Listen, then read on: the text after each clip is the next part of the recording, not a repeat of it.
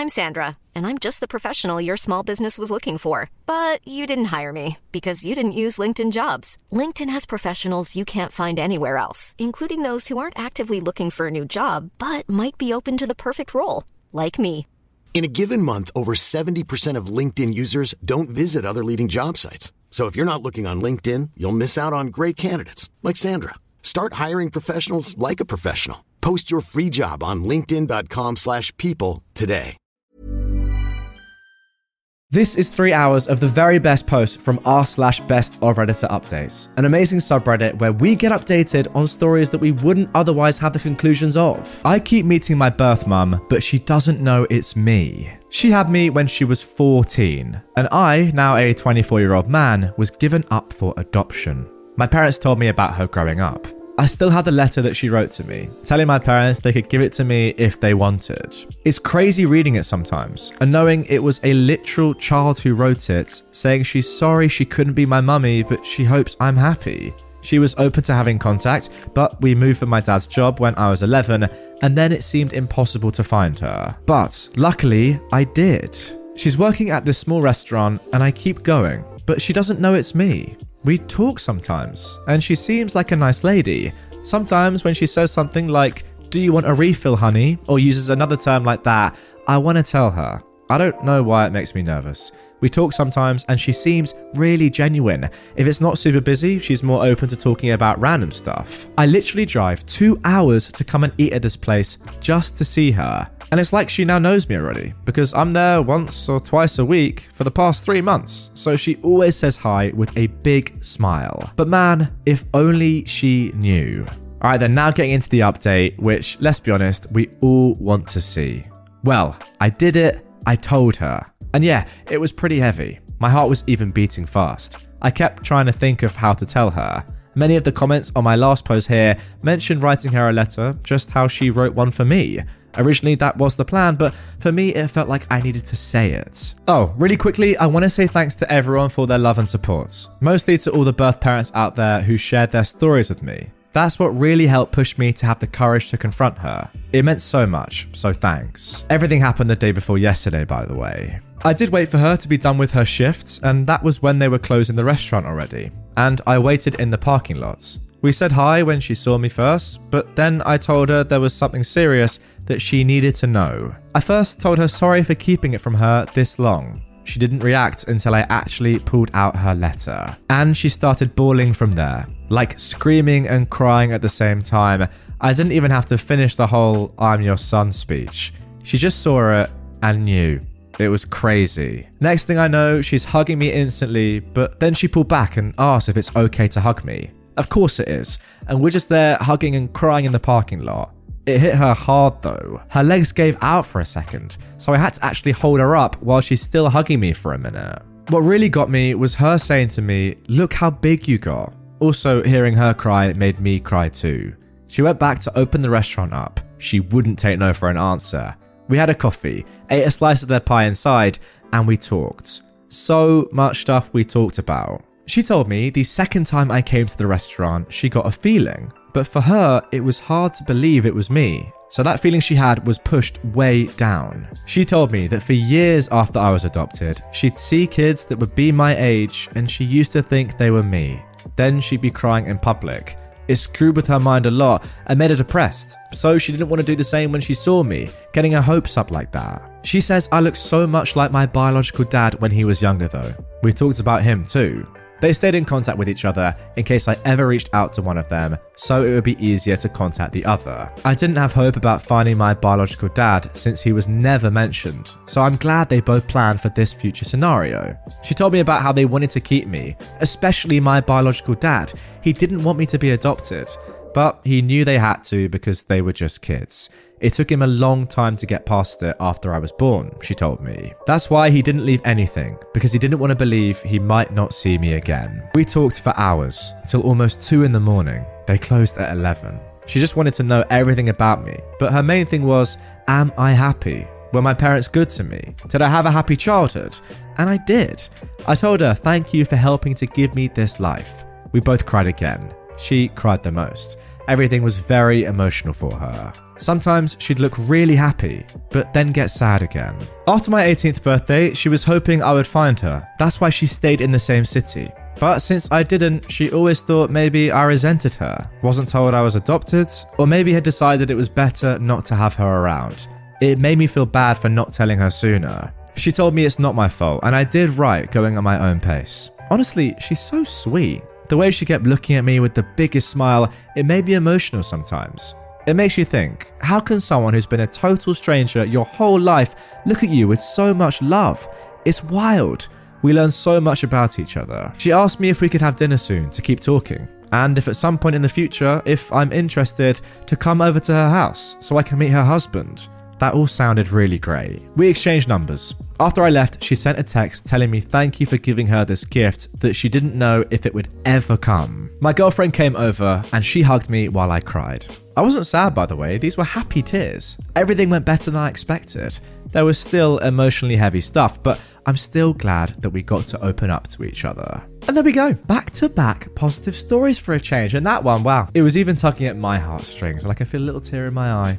Very great story. Am I the jerk for refusing to honor my boyfriend's family's tradition? My boyfriend, Eric, is 29, and I've been dating him for 3 years. I'm 27. For context, I've met his family and they are friendly. We don't meet them very often because they live in my boyfriend's home country. I don't want to reveal country names for privacy reasons, but my boyfriend and I are of different nationalities and we both work in my country. The conflict happened during our visit last weekend. We've been looking up houses to move in together and engagement rings. While having dinner, we mentioned this to his family, as it's a big step in our relationship. We're not actually engaged yet. His parents and brothers expressed their happiness for us. Then, out of nowhere, his youngest sister-in-law asked, "So, is she going to take the test?" I asked, "What test?" In summary, my boyfriend's family has this tradition where the future mother-in-law tests future daughters-in-law to see if they are good enough for her sons. Apparently, his mother and aunts went through the same test. The tests include how clean they can keep a home, how well they can cook, their manners, etc. Basically, life skills most people learn from childhood. I found it ridiculous because 1, if I'm good enough for my boyfriend, he should be the one deciding it. And 2, I don't fit in their targeted category. In his mum's words, you can't be a good stay-at-home wife and stay-at-home mum if you can't be a good homemaker, and she wants to make sure of that. To be clear, his mum and all 3 of his respective brothers' wives are stay-at-home mums, and although I respect their choice, I'm not quitting my career, and did not, under any circumstances, make my boyfriend think I could compromise on that. I hate house chores, and I'd rather buy homemaking gadgets and hire staff, no matter the cost, than have to do chores myself. I told my boyfriend's mum all of this, and it caused an argument that eventually ruined dinner and, in extension, our visits. My boyfriend doesn't care whether I'm a working wife or a stay-at-home wife, but he thinks I should have just done the test because it's just a test, and it's not like they would reject me if I failed it. He thinks it's a fun tradition that everyone was looking forward to, and I should have gone along with it anyways. My boyfriend thinks that I'm the jerk and suggested I make this post. If I really am the jerk here, I'm sure you guys will let me know. So, am I? Alright then, before we get into the update, first of all, I've picked out this relevant comment from OP, giving us a little bit more about the history of this tradition. It's just one of those things that one family member does and it's passed down for generations, like baking a huge cake on the anniversary of someone important in the family. Not everyone in that country does it, but it is a family tradition. I don't know if my example makes sense, but this is how I understood it. Okay, sure, but there's a reason why we don't maintain traditions that we did hundreds of years ago, right? Otherwise, as you can probably agree, guys, the world would be a pretty terrible place. I don't want to give any examples, but let's be honest. Traditions are probably there to be broken over the period of time, right? The world's changed. OP continues, I'm not sure if the results mean anything. All I know is that if it's a cooking test, for example, I'd have to cook a nice meal for the family and receive their approval based on how delicious it is. And trust me, they'll be convinced I'm trying to take revenge on them if they ate my food. So there's that.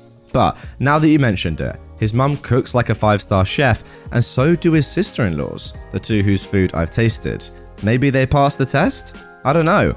I'll have to ask my boyfriend. Okay then, just 2 days later, we got this update from OP. I mean, it's worth saying as well. In my opinion, there is no way that OP could possibly be seen as the jerk here, but nonetheless, here is the update. Several things have happened since my post, and I received requests for an update, so here it is. This will be my only update. I got a lot of insight from the votes and comments on my original post, and I would like to thank you all for that. I showed my boyfriend the responses and judgment. Most of you felt I was not the jerk, and like you would guess, he was upset by this judgment. He tried to make his own post, but was TA'd so badly, as in the jerked, he deleted it in less than an hour. Tell you what, I would have loved to have seen that post. Anyway, I talked to my family and told them about the test. Yesterday, they called us home for dinner and told him they would let me take his family's test if he let my dad and male cousins put him through a similar one.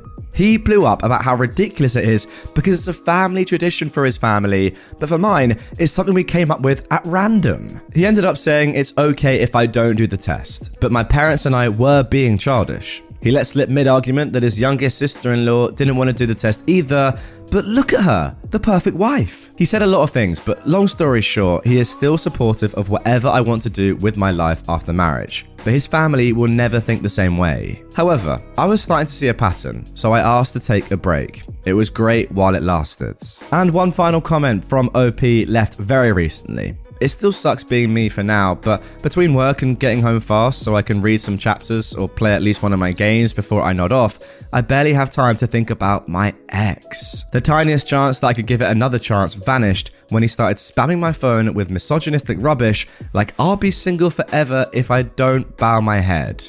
Good riddance. Oh my goodness me. And there we go. What a start to the episode. No doubt one of the weirdest posts that I've had the displeasure of reading. Just strange from the outset. I want to know, right, the women that have been taken into this family, right, that are now, well, your future, but they would have been your future sisters-in-law. How do they feel about all of this? Are they like all right about it? Do they kind of make light of it? Is it okay for them because they are good cooks and they do want to be stay-at-home wives? Or, I mean, I really hope they wanted to before they went through this ordeal and they've not been forced into it, because it kind of sounds like the path you were going along, you were going to be, well, not forced, but heavily pressured into staying at home, which is something that you obviously didn't want to do. I mean, it sounds to me like you have a great career and you're doing very well for yourself. I can't think of anything worse than someone saying, yeah, how about stopping that and just doing a bit of cooking and cleaning and taking care of our future kids? Sounds good. I mean, we're not living in the 60s, guys. We're not.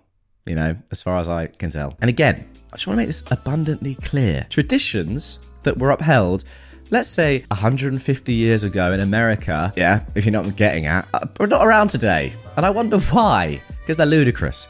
Now, obviously, I'm not saying that this is anywhere near on that level, or of, like, you know, a historical tyranny that has happened before that was tradition. But let's just be honest with each other. This is so backwards and so sexist that it doesn't belong anywhere near the modern day. So the fact that it's still going on and the fact that this family still want to continue it because it's tradition is not an excuse. It's just downright ridiculous, and it has to be stopped now. My boyfriend found out I'm rich and started using it against me. My boyfriend and I met through a dating app 8 months ago, and we've had a good, steady relationship. I come from a well-off family, but my parents never spoiled me. They taught me not to indulge in excess and to keep my privilege in mind when interacting with people. I'm currently living in an apartment with only my salary.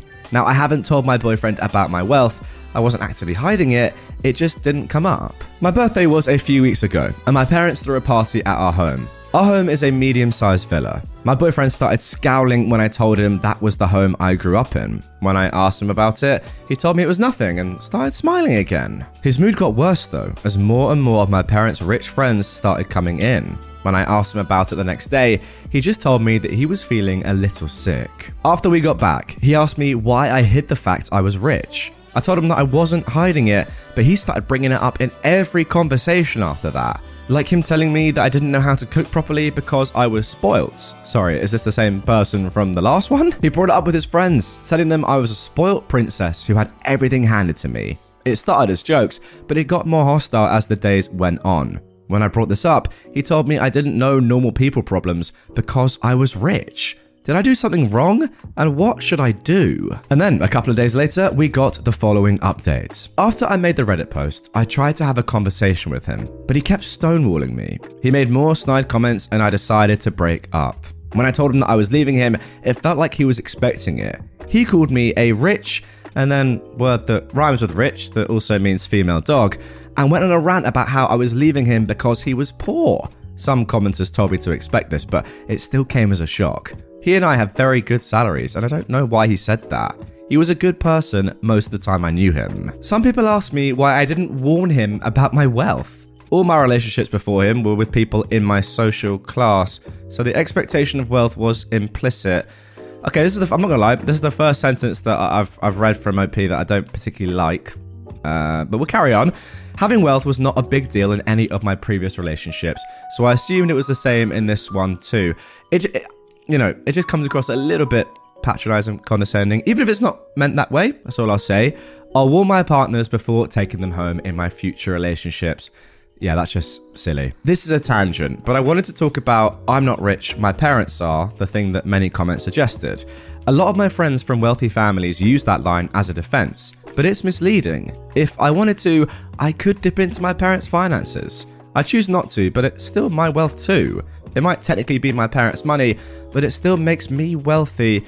And having wealthy parents comes with a lot of privileges, even if I don't actively use their money. I never had to work a job when I was studying, I had access to the best schooling, I don't have student loans, and my parents' connections open a lot of doors. Having a safety net let me find what I was good at and let me take risks. So unless they are estranged from their families, children from wealthy families are also wealthy. You know what? I do agree with that entire paragraph, I'll be honest. I thank all the people who commented on my original post and gave me advice. I felt like I was doing something wrong, but you made me see that it was his insecurity and jealousy that was the issue. Okay, you know what? For a period there, for a couple of sentences, I was a little bit worried that OP was coming across as a little bit patronizing, as I said. I don't know, it felt like she knew she had all this wealth and was kind of just like, oh, it's not a problem. I don't know, maybe I've just misinterpreted that. Maybe I have. Looking at that final paragraph, it actually did make a lot of sense. I'm going to be honest, I do understand a lot of the stuff that she said there, and she's absolutely right. I know from my perspective,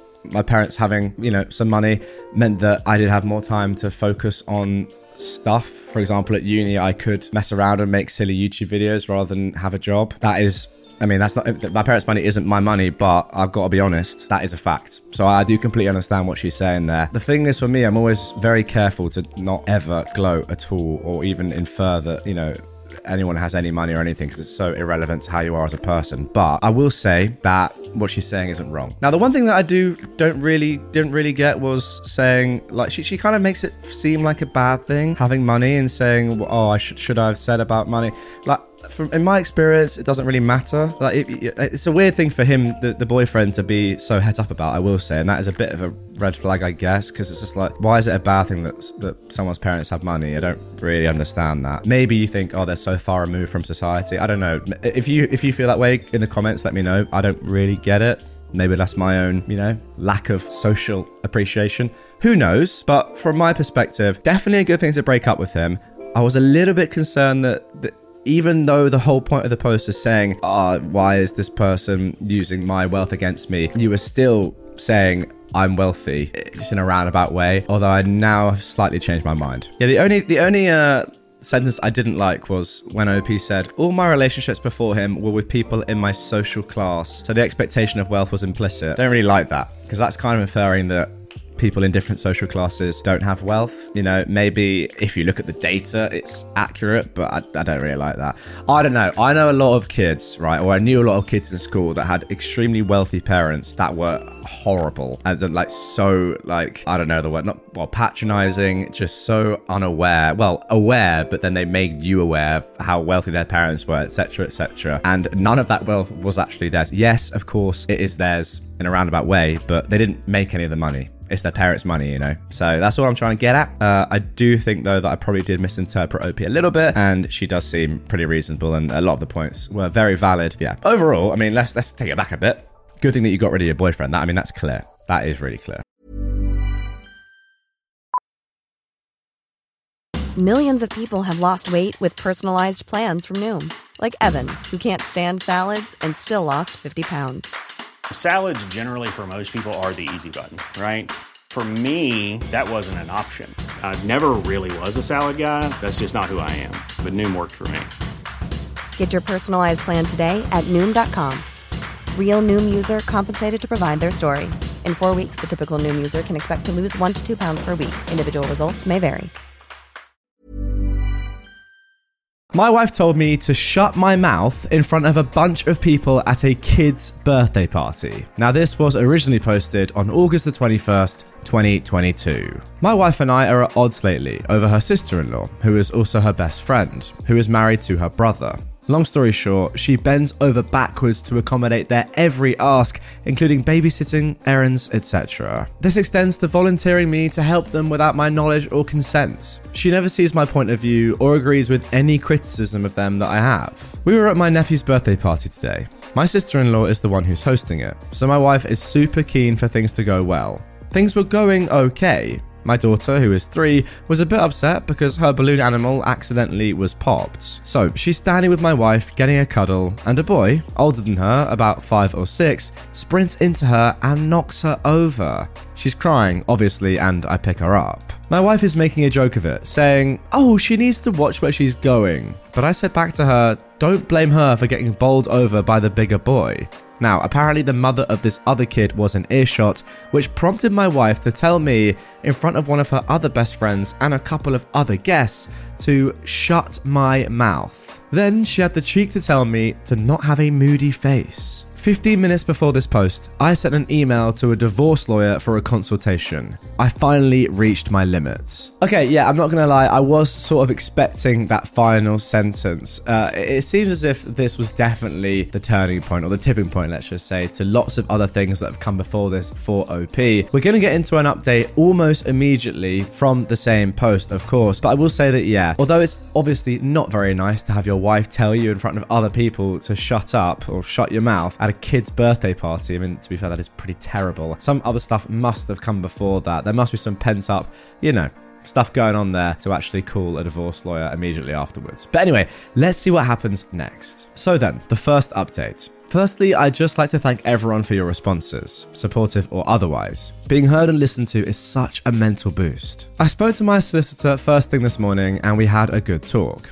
He knows that I'm angry and upset at the situation, and he says that he'll get myself and my wife in for a consultation if we decide to go down that route. The issue in Scotland is that for a divorce where only one party wants out, it can take upwards of a year to get it, and evidence of separation in that period, unless both parties agree to unreasonable behaviour as the reason for the court granting the divorce. Long story short, I can't proceed without her buy-in if I want it resolved fast. So I took my daughter to my mum's after this, and then I sat my wife down. I told her that yesterday's situation was absolutely unacceptable and that if I'd told her to shut her mouth in front of my friends, that I'd be getting crucified by everyone we know. I told her she was lucky I kept my mouth shut at the party and that I didn't give an F about how her sister-in-law would have taken it. We fought again about her sister-in-law, and again she defended her actions, saying that I'm the selfish one who won't help out my family when they need it. I then did the perhaps petty move of dropping divorce leaflets that I printed from my solicitor's website in front of her. I said to her, I absolutely want to help my family, and this is how I do it. I told her about how I was tired of playing third wheel in my own marriage, and I told her that I was not prepared to subject my daughter to a lifetime of this subservience. Finally, it looks like what I've said has had an impact. She cried, and I think she was close to having a panic attack. This made me feel guilty because fundamentally, I don't think she's a bad person. She's just brainwashed into thinking that her sister-in-law is the second coming of the Messiah. So, she promised that when I finish work today, we can have a serious talk about things, and she'll listen to my concerns. Right now, I'm not buying it, but I owe her and my daughter at least a chance to sort things out, so I'll see where it goes. To answer some questions that folks had, I know this seemed like an overreaction to something, but you've got to understand that this was the latest in a long line of sister-in-law related issues. Some folks have asked if my wife might be gay and in love, and I have thought about this as a possibility. I haven't asked her yet, but I may tonight. It does certainly seem logical given how passionate she gets about it. Okay, so that is it for the first update, but just a day later, we got a second. So, we sat down last night for the crunch talks. I have to give her credit where it's due. She apologised for what she said at the party, and she said that she'd also have considered divorce if I'd done the same to her. I reiterated to her that my issue is that she completely makes herself subservient to her sister-in-law at our expense. I pointed out how messed up it was that she didn't immediately take our daughter's side in this incident. The collision was accidental, I think, but I told her that to blame the little one was out of line, which she accepted. I then asked her outright if she had any sort of romantic feelings for her sister-in-law. She squirmed and looked a little uncomfortable. She said that a long time ago at the end of high school, there had been a drunken kiss on a night out, but nothing beyond that. She sort of played the angle that she didn't want anyone, especially her brother, to know about it. And that's why she bends over backwards to make sure her sister-in-law is happy. I asked her if her sister-in-law had ever threatened to reveal this incident, but she denies that it's even been brought up. She just thinks that if the wider family knew, it would bring up a lot of weirdness. She swears that she has no interest in having any kind of relationship with her and that she's straight. I told her I didn't care about what she did that long ago, but that it needed to stop impacting our relationship in the present because I am the thinnest of thin hairs away from walking away forever. She, surprisingly, apologized again and said that she'd really try to work on it. I told her that I needed to see some proof of that so she can consider herself on probation. I told her that if I feel that it's happened again, I'll be taking our daughter to stay at my mum's. She accepted this, so we're proceeding cautiously. And guys, that was the end of the story for a very long time, a good 6-7 months. However, April the 3rd of this year, we got another update. Remember, the original was posted in August of 2022. So a lot of people thought that perhaps that was going to be the end and were wondering what would happen next. But yeah, in April, we got another update. Now, I will just say quickly before we get into it, it seems quite encouraging right now. I mean, the fact that your wife's accepting of all of this and is apologizing. However, the fact that I can see there's another update is not necessarily a good thing, but hey, we'll see. Here we go. I've posted here many times about issues I've had with my wife, most commonly with regards to her subservience to her best friend turned sister-in-law. She's promised to try and work on this, given how much it's impacted our marriage, but today, I think we passed the point of no return. You see, today is my birthday. It's past midnight now though. This morning, my daughter, who is nearly 4, gave me huge hugs and kisses, which was great. My wife gave me a card and told me that my gift hadn't arrived in the post yet. My suspicion is that she's yet to order it, or ordered it late, whatever it may be. I then logged into my work and did my shift like any other day. My wife was off work, while my daughter was at my mum's for a visit. Nothing special was planned for the evening because there were plans in place already. Just that those plans didn't include me. My wife's sister-in-law and a couple of my wife's other friends had arranged to go out for dinner and drinks because a voucher that her sister-in-law had for a particular restaurant expired soon, and my birthday was the only date they could all make. Terrible, right? Well, it gets better though, because my wife made a big social media post wishing me a happy birthday, saying how terrible it was that I had to work all night on my birthday, which is a complete lie, but it does make her look less bad in public for not spending my birthday with me. The issue is, because she's done this, I now couldn't make plans with friends or family without exposing her lie. So yeah, great birthday. When I think about how she'd react if I'd pulled half the stuff that she's pulled, I can't see it ending any other way than me getting screamed at, even though she's chosen to spend my birthday with her sister-in-law instead of me. On the plus side, I did some Warhammer painting after I collected my daughter and played with her a bit before bed. She also asked why mummy wasn't here, which kind of crushed me. Am I wrong to be annoyed about this? And there we go, my worst fears have come to fruition. It is really not looking good for you two, is all I'll say. First of all, of course you're not wrong to be annoyed about this. Are you joking? She's actively said that she's doing something else because you're busy, like making up this entire rumor and just downright lie on social media to make herself look good and allow her to go and do things with her friends on your birthday. Actually insane. And remember guys, this is coming off the back of that heart-to-heart conversation. Well, I thought it was heart-to-heart and I thought the apologies were legit back in August 2022 when we saw the previous update where your wife literally said, okay, I will focus on the marriage now and our daughter, not on my sister-in-law. But no, on your actual birthday, on her husband's birthday, she's off gallivanting with the girls. And that's pretty tough, not gonna lie. This does feel like this marriage may be coming to an end, but there is one more update that was posted 12 days later. I'm not gonna give any spoilers, but let's just say this is a conclusion. Here we go. I've separated from my wife. Hi again, everyone. I just wanted to say, firstly, thank you very much for all of your responses and private messages. Many of you were supportive, and many of you, rightfully, upon reflection, told me that I needed to grow some backbone and sort my stuff out. I've been sitting on this for a few days because the full events of what has transpired since then have blown my mind and have brought home some very harsh truths about my relationship. But I also wanted to see if what went down would actually stick, and so far it has. The fun question out of the way first. For those who were asking about my painting, I was painting some Thousand Suns Terminators. Okay, so starting the day after my birthday, my wife initiated sex. And let me tell you, this was an occasion in itself. I legitimately could not tell you the last time that this happened. It's been that long. I'm thinking to myself, maybe she's feeling guilty about yesterday and she's trying to make it up. After the deed was done, she turns around to me and says, "Your present won't be here for another couple of days. That will have to do for now." I'm pretty disappointed at this point. Not because I had a huge desire for a particular gift, but because she felt that her behavior the day before was fine, and then for her to think, I'll use sex to cover up my screw up. Well, that was also a bit of a blow. Whatever, I've sucked up worse before and powered through. What broke me was her opinion on her sister-in-law's birthday. Long story short, for those who don't know, she is possibly my least favourite person on the planet due to her parasitic behaviour and main character syndrome. Coincidentally, it's a couple of weeks after mine.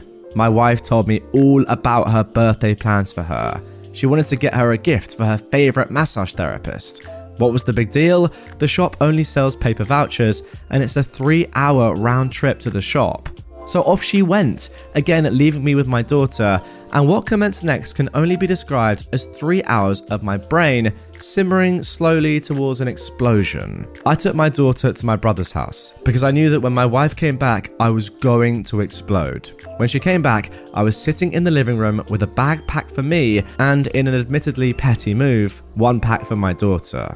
This immediately got her attention, and she demanded to know what was going on. I unloaded it all. It wasn't coherent, and I definitely got more emotional as I unloaded more grievances. I started by telling her it was unacceptable how she completely screwed up my birthday while making her sister-in-law's birthday a major priority. How I was sick of feeling like a third wheel in my own marriage.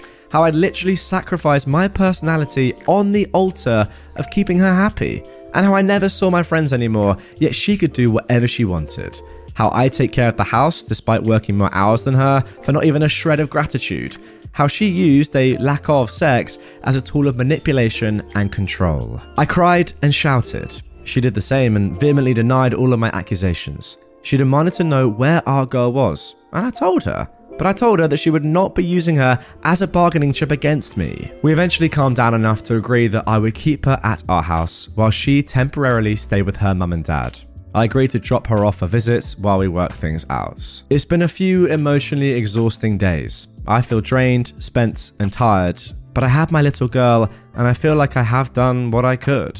I don't know what my relationship status is right now. We've not been speaking except to arrange drop-offs, and I'm comfortable with that for now. I need some more time before I consider more permanent steps. I've never ever unloaded on her like this before, but Jesus Christ, it felt good, even if she continued to deny everything. And there we go.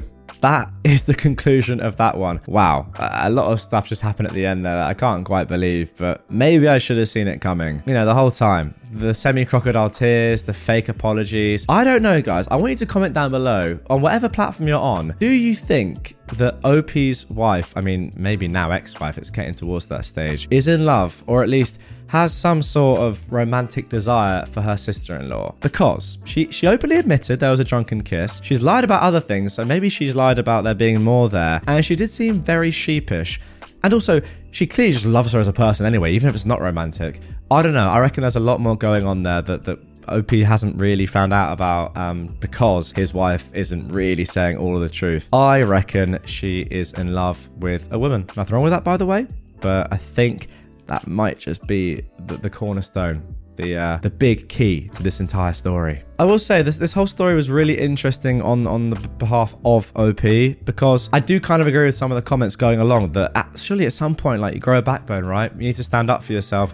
Why are you protecting your wife on social media when she's the one that's kind of just being an absolute rat to you? You know, if your wife says, it's a shame that my husband is working on his birthday and that's the reason why I'm doing these things with my friends, why don't you just say, on social media, this is a lie. Or just tell people, yeah, that's actually just not true. She's just going to see her sister-in-law. I get it. You want to keep things, acrimonious. You want to keep the peace. But you're probably a very nice guy as well. A selfless guy that just doesn't want to cause too much drama. Whereas your wife is clearly the very opposite of that. But I will say that, yeah, maybe you could have stepped things up a little bit earlier. I do love that you did it eventually, OP.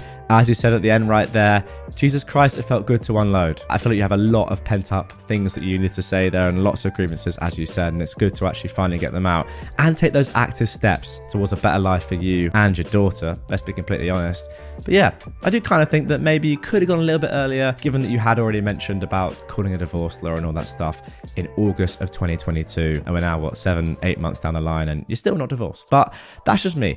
I'm not in that situation. I don't have a daughter, so it's tough to know. Guys, as always, get your comments in down below. I want to hear your thoughts. I, a 35-year-old man, was incarcerated and lost touch with my girlfriend, a 33-year-old female. It's been over 10 years. Would it be wrong to contact her? When I was a university student, I fell in love with Daria, not her real name, obviously. She was the little sister of my best friend, so I considered her off limits, but my crush on her persisted and grew. She's one of those beautiful, brilliant people who is alive and breathing to make the world a better place. How could I not be drawn to that? One day, she told me she had feelings for me, and to my relief, my best friend didn't have a problem with me dating his sister either. So, for 2 wonderful years, Daria was my girlfriend. I should have asked her to marry me. I don't know why I didn't. I suppose I thought I had all the time in the world. We were young and there was no need to rush things. We lived in a country that isn't exactly democratic, and we were political activists. I ended up getting arrested and going to prison for 9 years. Please, don't think I'm some kind of monster for this. I don't want to go into detail in case it makes me identifiable somehow, but we didn't hurt anyone or do anything immoral. What we did isn't even illegal in the country where I currently live, and our beliefs were far from extremist. I haven't seen or spoken to Daria since the day I got arrested. My best friend died shortly after, and Daria left the country, partly due to the possibility that she'd be arrested too. There wasn't any way for her to contact me while I was in prison, though apparently she contacted my dad a few times in the beginning. Things got even worse in our country while I was incarcerated, so my dad and I emigrated when I was released. We've been living in Western Europe ever since, and life is pretty okay. I live with my dad, and I have a steady, if trashy, job. Months ago, I found Daria online. She lives in a neighbouring country, 7 hours away by rail. She doesn't use social media too much, but from what I've seen, there's no evidence of a partner or kids. And even if she's married, I'd be content just to be her friend, as I was for the first years we knew each other. Part of me desperately wants to reach out to her, and my dad has been encouraging me to do so. But I feel like it would be too selfish. The circumstances of her brother's death were very traumatic for her, and I'm afraid that I'm just a living reminder of all the bad things that happened to us. And if she does have a partner, would my contacting her offend him and trouble their relationship? I don't want to cause her any more sadness. Time stood still for me while I was in prison, but I know it didn't for her or anyone else. She's done so well for herself. She's built a whole life, and I don't want to derail that life just because I feel entitled to a place in it. She might not even remember me at all. And even if she did invite me back into her life, I'd be nothing but a burden now, owing to my wrecked mental health. We've been apart twice as long as I knew her. Have I even the right to miss her as much as I do? For now, I've contented myself with Googling her name every so often and seeing that she's okay. It just hurts a lot, and I don't know how to make it not hurt. I still love her with everything I have. I probably always will. So, should I reach out to her or leave her alone? If I do contact her, what should I even say? Now, good news, guys, update is incoming. But before we get into that, first of all, what do you think? Comment down below. Do you think OP should get in contact? It has been such a long time, but from my perspective, if you still care about this woman so much, 9 years after seeing her last, you've been in prison for that long and you still are thinking about her like this, I think you kind of just have to do it. For your own sake, if anything else. Ultimately, what's the worst that could happen is what I ask myself. To be honest, the only thing that I could think of is, okay, maybe she's forgotten about you and you happen to then cause an awkward conversation between her and her now partner who you didn't know about. That's it. Then they move on with their lives and you at least know where you stand. But if you don't do this, you're going to regret it for the rest of your life. It's something that you simply have to do, in my opinion. Now, those are my thoughts, but this is Best of Redditor updates, and therefore, we are going to get an update to this story. Here we go. Okay, so that initial post was put online on the 26th of January 2023, and just a day later we got this update. First, I want to say thank you to everyone who offered advice or kind words. I spent so long feeling ashamed about my situation and expecting most people to react very negatively if they knew. I'd barely discussed it with anyone before, except my dad and people whose job it is to help me, lawyers, therapists, etc. And I was very surprised to be met with so much compassion from a bunch of complete strangers. Thank you, truly. Several people asked for an update, and that is the least I can do in return. I sent Daria a message the evening after I made my post. It was something like, I don't mean to intrude, but I wanted to say hello, and I thought I'd give you my new contact information in case you ever felt like getting in touch. If not, that's completely fine too. I left her my mobile number and email address, wished her well, and that was that. I knew it might be a while before she responded, if she responded at all, so I tried to put it out of my mind. Early Monday morning, my phone rang. It was an unfamiliar number from the country where Daria lives. Who else would ever be calling me from there? I panicked a little bit, but I managed to answer in time. She asked a few times if it was really me, and I couldn't tell if she was laughing or crying.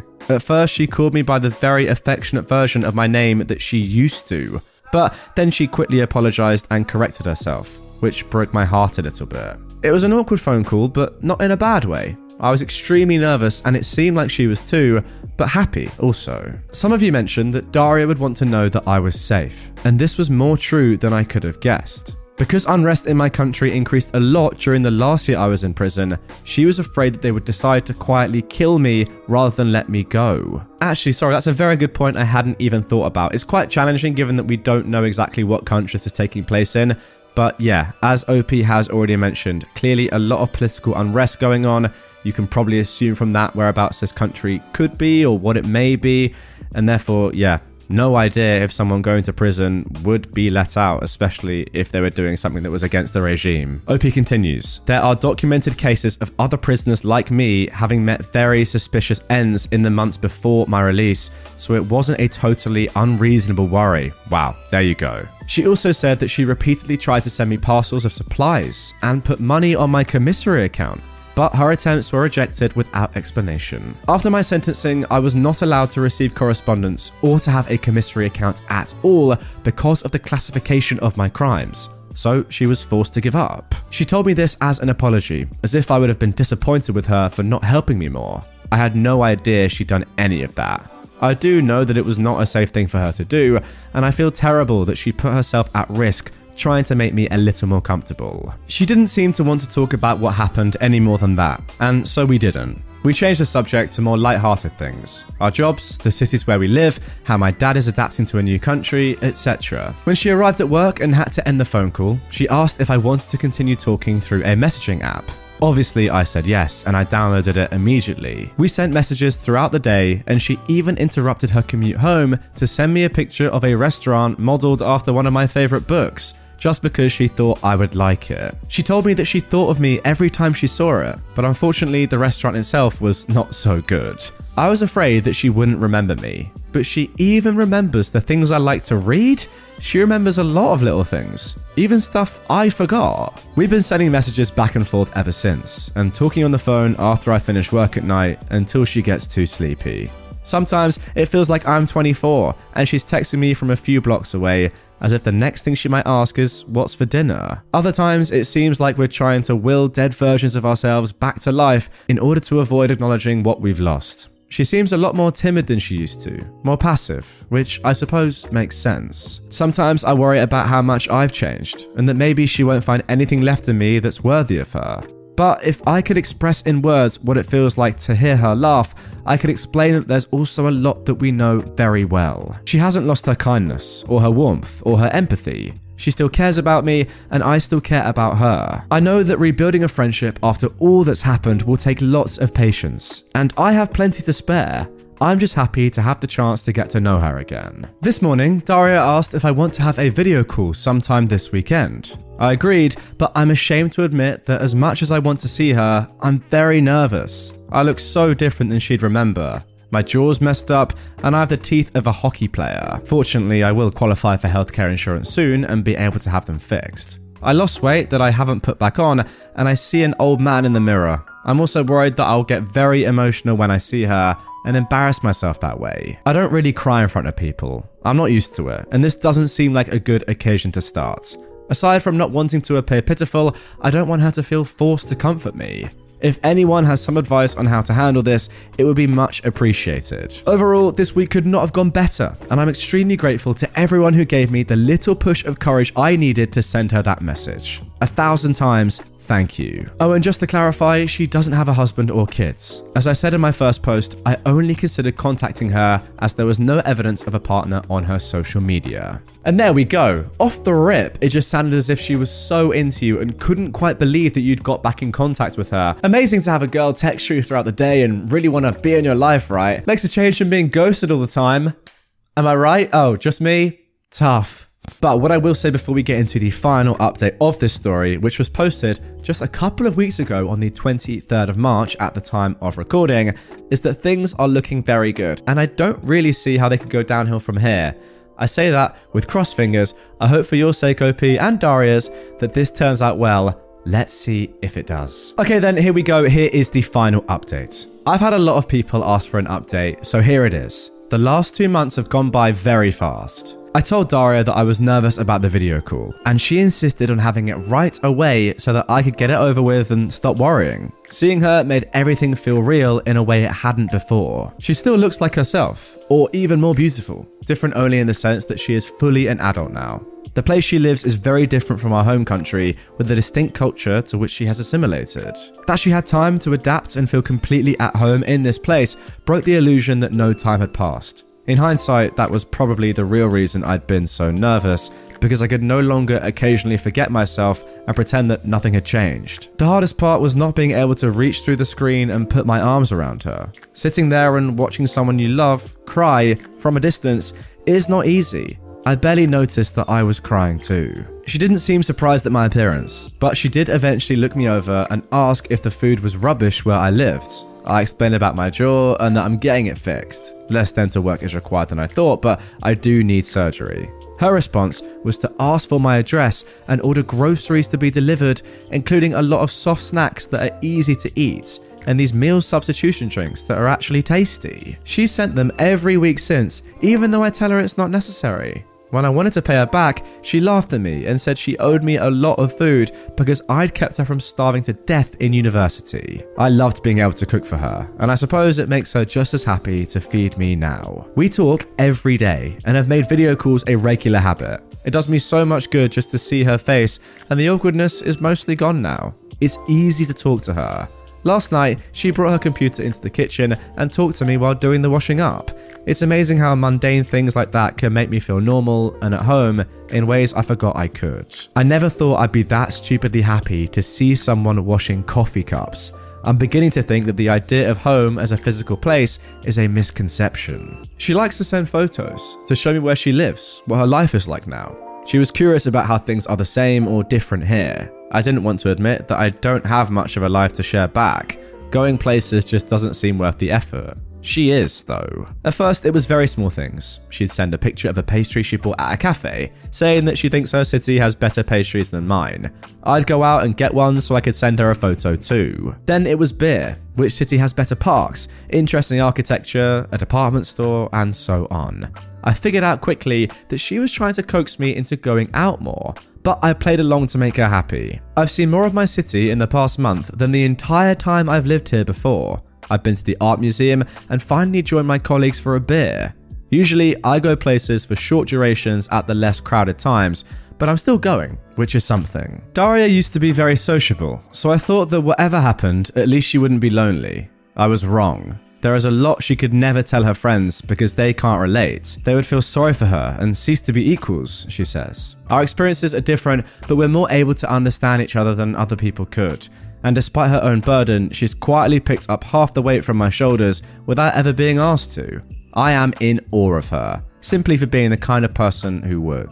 For Women's Day, I sent her some orchids, and she was very happy that I remembered her favourite flower. The things I can do to make her smile are so small, and she deserves so much more than I know how to give her, but I would do anything for this woman, and I am learning. There are protests happening where she is, with riot police and tear gas. Whenever this happens, she feels nervous and has difficulty sleeping. Now, at least, I can stay on the phone with her at night so she's not alone. Aside from the anxiety, there's also a sense of nostalgia. She talks about when that was us making noise in the street. I'm glad she has good memories too and doesn't have to be alone with them anymore. Finally, the reason I am updating now, 2 months after the previous one. She is coming to visit. We were talking last night and I mentioned that a church near me has special windows designed by an artist she loves, and I was thinking about going to see them eventually. She said it would be unfair of me to go without her, so I invited her to come with me. And then somehow it turned from vague future plans to being scheduled for next Saturday. She was going to come for the day, but I told her it was silly to travel so far to stay for such a short time and suggested she stay the entire weekend.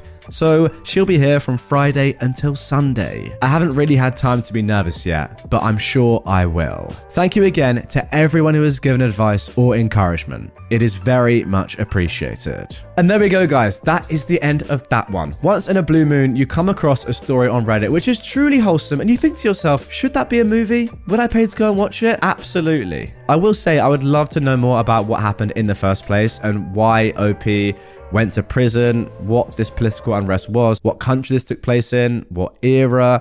I mean, to be fair, we know what era, it was 10 years ago. Forget that last bit. Everything else though, I'd like to see that in the film with a little bit more context. But wow, what a story. It's pretty amazing. It's like a fairy tale really, but you're living it, OP. Fair play. Jealous of your position? I was going to say that, but then again, you were in prison for a decade, so I'm not sure about that. To be honest with you guys, I feel like we're owed one more update, right? Because again, as I said, that last one happened just a couple of weeks ago, actually less than 2 weeks ago. So I presume that you have now met up with Daria. She stayed the weekend. My friend, how did it go? I'm on the edge of my seat here, quite literally. I want to know.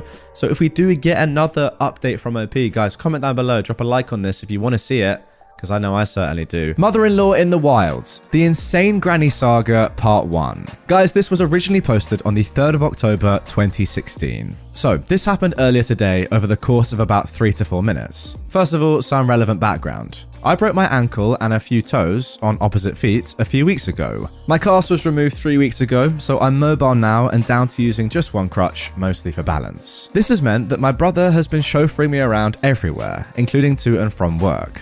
He was running late today, so I wobbled my way down to a supermarket to grab milk, etc., and told him to pick me up outside the store at the little pickup drop-off point by the entrance. I was sitting on the bench outside the store when a wild mother-in-law appeared, with her daughter-in-law and grandkid. Now, I'm not sure how old the kid was, I'm no good at judging kids' ages. But based on her stream of babbling, I don't think she could speak just yet. She was sitting in the little chair thing in the trolley and she seemed to be quite happy. The mother-in-law was an older woman who was walking slowly but seemed to be fine. The daughter-in-law parked the trolley and kid beside me and told the mother-in-law to wait here. She'll go and get the car so the mother-in-law didn't have to walk across the car park. From what I got from the conversation, the mother-in-law had been moaning about her feet and wanted to sit down. The daughter-in-law was trying to get her to sit on the bench, and the mother-in-law was martyring herself. I promptly put a stop to all of that by offering the mother-in-law my dry part of the bench and moving further away to lean against the wall. She didn't even look at me before sitting down, like she'd just been crowned. The daughter-in-law kissed the kid and told her, "Mummy will be back in a moment, you be good for Granny,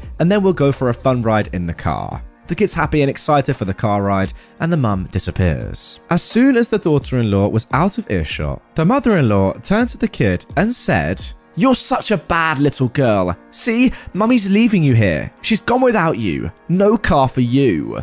Cue the kid bursting into tears and screaming for her mum. Now, I'm not sure how much the kid understood of what the mother-in-law had said. It may have been all, or she could have just understood the no car part.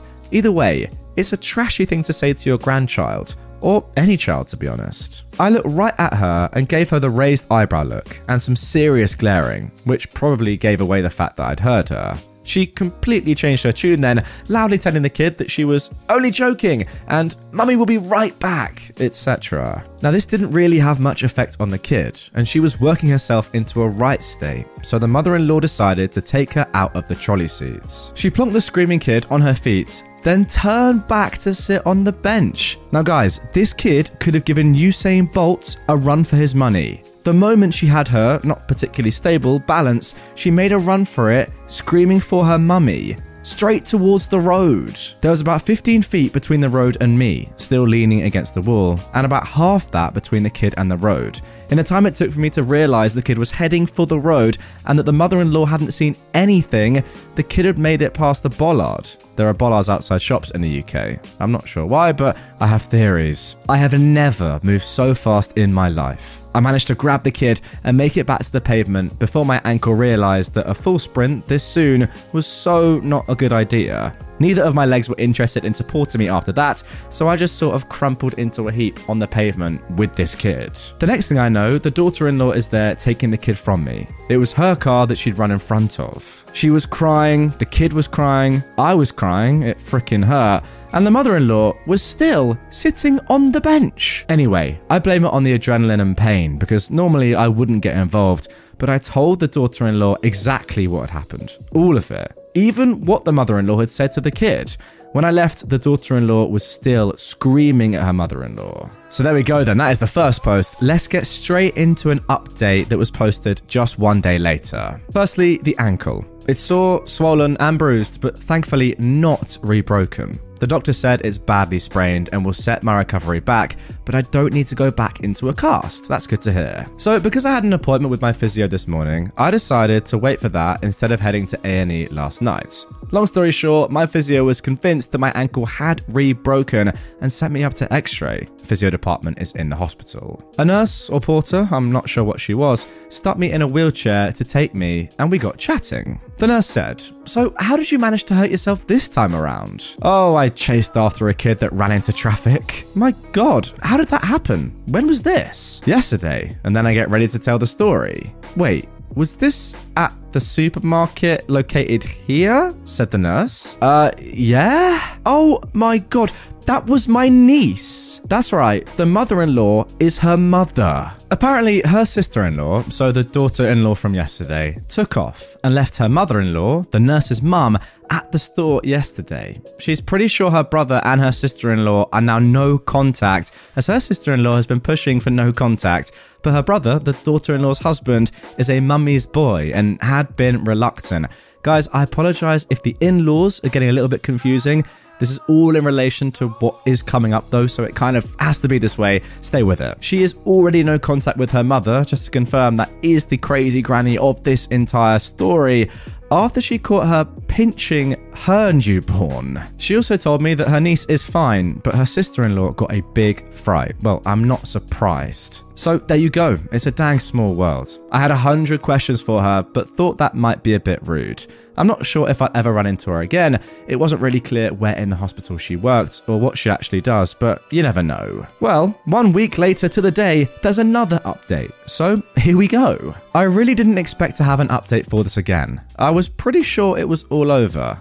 I was wrong. I had another physio appointment today and ran into the kid's aunt again. It turns out she's trained to be a physio, so I'll probably see her a lot. After my appointment, she asked if she could talk to me, so we had a sit down and a chat. It turns out the insane granny has gone completely bananas. She's apparently got enough sense about her to realise that the kid's mum now has a dang good reason to go no contact, along with the kid, and could now probably convince her husband, the kid's dad, to go no contact too. So, knowing she is probably about to be cut off, she made a preemptive strike against the kid's mum and dad. She called the police and told them about the incident in the original post, except she completely changed the story. According to her, the kid's mum was being mean and neglectful to the kid, and the insane granny called her out on it, which evolved into an argument. While they were arguing, that is when the kid ran off into the road. The insane granny noticed and ran after her. The kid's mum then snatched the kid from granny and left the granny at the store. No mention of me entirely. Based on how quickly things have moved, they think that insane granny told the police this story on the day of the incident, if not the day after. I'm not sure what the rules are around the world, but here in Scotland, the police have to investigate and they also have to inform social services, who then have to do an initial assessment. talking to the kid's school, doctor, and more. Basically, there are a few compulsory boxes to be ticked before deciding whether or not to carry out a more in-depth investigation, and there isn't much you can do to stop it. So the police dropped in to visit the kid's mum and dad last Thursday. The kid's mum told her version of events, but couldn't really give many specifics as she wasn't really there. She only really knew what I told her. So the police, and presumably social services, now have two conflicting reports, one of which claims the involvement of a third party, me. The next day, they received notice that social services would be in touch. This has all lit a fire under the kid's dad's butt, and he confronted the insane granny. The highlights, told to me at least, include her endgame is to get custody of the kid. She hopes the kid's mum will be jailed, and she admitted to lying to the police, but is confident the kid's mum can't prove what actually happened because there's no way she'd be able to find me to corroborate. The kid's aunt was told all this over the weekend, and while everyone seems to be sure that both the police and social services won't find any problems, they're understandably nervous. The aunt didn't tell the kid's mum and dad that she'd met me in the hospital for two reasons. First, she didn't actually have my permission to do so, and definitely didn't have my permission to give out my contact details. Basically, the aunt asked if I'd be willing to give my side of the story to the police and social services, and could the kid's parents contact me. I've agreed, and the aunt is going to pass everything on to the kid's parents. Chances are they won't need me to do anything, but you never know. I also pointed out that the security cameras for the store would have caught everything, and that would probably be the police's first stop. So, the drama continues. Okay then, and then just 5 days later, we got the third update to this story. So, things have gotten interesting. The kid's mum contacted me and we met up for coffee yesterday. She's a really nice lady who was under a lot of stress. I told her about r/justknowmil, that's the subreddit that this story was originally posted on, and she said she'd have a browse, though I've got no idea if she was just being polite or not. She ended up a bit of a ranting mess, but I don't blame her to be honest. She did clear up a few things though. The big one being that the insane granny didn't call the police, she called a friend of hers who works in the social services. Insane granny gave this social services friend her version of events, and the friend officially reported the kid's mum. That's how the police became involved. Social services contacted them as they, most likely spearheaded by the social services friend, though this is a speculation on the kid's parents' part, believe the kid to be in immediate danger. The police have found that the kid is in no immediate danger, but they're still investigating what happened at the store. I'm going to give them my statement at some point next week, and that should hopefully be the end of it. Social service, on the other hand, is a totally different can of worms. Regardless of how they got involved, they still have to do an initial assessment and will also be investigating the incident at the store. From what the kid's mum told me, Insane Granny's social service friend is either pushing everything or is actually in charge of the investigation. So far, this social service friend has mostly been doing her job, though rather invasively. She is allowed to speak to all of the kids' parents' neighbours, co-workers, the kids' school and the kids' doctor. What she isn't allowed to do is show up at the kid's parents' house with the insane granny to try to force a reconciliation. Apparently, Insane Granny really went for it with the manipulation and gaslighting in front of the social services friend. She seems to be trying to make the kid's mum look like the insane one. Between bouts of fake crying, she, 1, acted concerned about the kid's mum's mental state, saying she must be hallucinating because she's remembering the incident wrong. 2, said that the kid should be placed in her, the Insane Granny's care, until all this nonsense is sorted. 3, asked her son, the kid's dad, how the divorce proceedings are going. They're not divorcing, she's just trying to make it look like they are to her friend. And 4, told the kid's mum that she was glad she was feeling well enough to clean the house and asked her if she'd managed to feed the kid today. Oh wow. When the parents pulled out their trump card, the fact that Aunt is, and now they're, in contact with me, the granny started fake crying and asking why Aunt and kid's mum are lying to everyone, that the kid's mum had dragged Aunt into her delusion and that she, the kid's mum, needs help.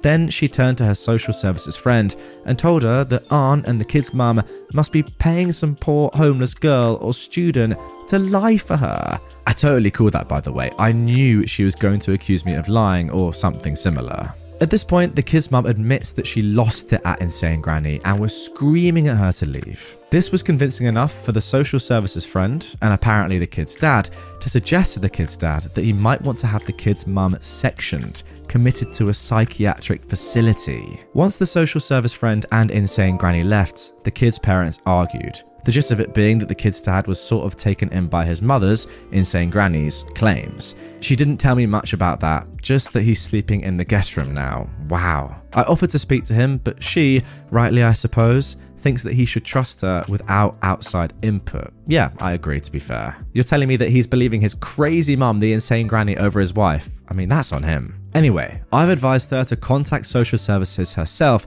and give them my contact information, so there is an official paper trail, and insane granny's social worker friend can't claim that she didn't know anything about me. I've also told her to make a complaint about the social services friend, but she's nervous that doing so right now might make things worse. So that is where we are right now. I doubt there'll be much to update about once I speak to social services and the police, but the kids' parents are going to keep me in the loop. So if there's any more drama, please don't let there be more drama. I'll update again. Well guys, there is a reason why this episode is titled as part 1. And as I said in the intro, there is a lot more to come. Unfortunately, there are a lot more updates. I say unfortunately, for us, it's just getting started. Over the next 2 days, you will see these next 2 parts. And let me tell you, you don't want any spoilers. Don't go and try and find the rest of the story right now. Just have a little bit of patience. It's way too long to cover in just 1 episode, but I thought I'd just expand it into 3. And that way, you can think about it in the time off, in between videos. Think, what's going to happen next? Let me tell you, I haven't even read ahead myself too far. I just know how long this entire story is. And from what I can kind of see, just having a little look, it gets very, very interesting. So, yeah, stay tuned. Okay then, so the next update comes just 1 day after the previous one, on the 17th of October 2016. I'd asked the kid's mum if she wanted me to go and make a statement to the police, or just wait until social services contact me. She wanted me to go to the police, as she's trying to get an interdict order, essentially a restraining order, against Insane Granny. So I went to give my statement to the police, and oh boy has Insane Granny done a number on them. After the kids' parents told her that they were in contact with me, she went to the police and told them that I might come in, claiming to have been involved in the original store incident. She's managed to weave some intricate lie, essentially trying to discredit me before I gave evidence. This worked to a certain extent. The officer in charge of the case made it very clear he thought I was lying and had been paid off. He asked me a few times how much I was making doing this and told me that I could be arrested for wasting police time and perjury. He was immediately dismissive of me and condescending, which I'm ashamed to say I don't respond very well to. I think that's fair enough. I mentioned in a comment on one of my previous posts that I work in forensics, and I've been an expert witness, both educational and reporting, implying that I could be accepting bribes or that I'm lying could potentially kill my career. No way am I endangering my career because some manipulative old lady has an officer wrapped around her gnarly old witch finger. Wow, I love the imagery there. I will say though, this granny must be very skilled in terms of convincing people to side by her. She's got an officer on board. That is elite from her, despite the fact that she is clearly insane. Anyway, unfortunately, I've worked with more than my fair share of people who take one look at me and think I'm some sort of inexperienced daft bimbo. I usually try to assert myself, and if that doesn't work, let them embarrass themselves. It happens eventually. In this case, it happened at the end of the interview, when he asked me for my employment details. My official job title sounds way more important than it is. It has the words lead, investigator, forensic, and a few other ones in there that make me sound impressive. This definitely made him sit up and listen. I'm not gonna lie, I kinda chewed him out a bit, though he mostly realised himself that he'd screwed up. He'd allowed himself to be completely manipulated by Insane Granny, and I pointed out that it's pure luck that what I do for a living comes with a lot of credibility. What would have happened if I had been some poor student, or someone uncomfortable in this type of situation, or heck, anyone else? So I set the record straight about Insane Granny. Well, what I know to be facts. I also filled him in off the record about what Aunt and the kid's mum told me, which I obviously can't prove. So we had a chat and I got a few things straightened out. One of which was that Insane Granny did in fact contact the police after the incident at the store. I was originally told that she contacted the police who contacted social services. Then I was told that this wasn't true. Instead, Insane Granny had contacted her social services friend who reported the incident and somehow got the police involved. It was unclear how. So we think, complete speculation on mine and the police's part here by the way, that once Insane Granny made her report to the police and they said they'd be contacting social services, Insane Granny took it upon herself to contact her social services friend. So we definitely know that the social services friend is not officially involved. A few of you who work in social services pretty much said the same thing. That is shady. So, Insane Granny and her social services friend are basically a rogue duo going around town trying to get dirt on the kid's mum. I've reported her. I've told the kid's mum this too, and the police are now aware of her. Though whether they just let social services deal with her or get themselves involved, I don't know yet. The officer also told me some of the things that Insane Granny has claimed about me. Now, before anyone loses their head about him breaking confidentiality, etc., he never actually gave me her side of the story or told me what she said in her statement. I got that from the kid's aunt. All he told me was what she said when she came in to warn him I'd be making a fake police report. So she's claimed, to the police this is, that I, someone she knows absolutely nothing about and met for less than 5 minutes, am a poor student desperate for money. I have a history of lying to the police. She knows this because apparently I'm friends with the kid's mum's drug addict cousin. I might be a drug addict, she doesn't know, and that I once tried to seduce her son, the kid's dad, which is impressive as I've never met the guy before. Unfortunately, I gave him all my whats, so I don't have any to spare for you. I also asked about the security camera outside the store. They didn't manage to get anything from them as they're aimed at the door, not the pickup area. I did have a look on the way in, and I thought that it might be a long shot. So, what is still to happen? The kid's parents will have an official social services visit sometime soon. Social services will most likely want to talk to me. The police will be going after Insane Granny for wasting police time and filing a false police report. And finally, there will hopefully be a follow-up to my complaint about the social services friend. Well then, let's see what happens next. 8 days later, we get the 5th update in this story. I don't think you'll need your drama llamas for this update. More likely you'll need your perplexed alpacas? Anyway, it's more weird than dramatic. As some of you know, because of the state of my ankle, I've been staying with my parents and younger brother for the last few months. Well, on Monday, my mum had the day off and was pottering around the house. My parents' place is in a very rural area of Scotland. Our closest neighbour is 6 miles away, and our house is at the end of what is essentially a mile-long dirt or tractor track. It's hard to find, and the only strangers we get out here are either forestry people who missed the forest access road, or 1 or 2 brave, or quite possibly lost, Jehovah's Witnesses. Google Maps and sat-navs can't find it, and no one delivers out here except Royal Mail. At around noon, a car pulled up. However, no one got out. This isn't too unusual, as I said, it's usually someone lost. So, my mum hung around at the front of the house in case they came over to ask directions. Instead, after a few minutes, the car left. About an hour later though, the same car pulls up, and the same thing happens again. Another hour goes by and they're back again. Only this time, 2 women exited the car. They didn't go to the door, instead they decided to have a little snoop around. One tried to go around the back of the house, which is currently fenced off, as our back garden is being used as a paddock for a pregnant mare and her foal. The others started trying to look in the windows, so my mum goes out and asks if she could help them. They very quickly say no, they were just looking before booking it back to their car and speeding off. Naturally, my mum was confused enough to tell my dad, brother and I what happened pretty much as soon as we got home.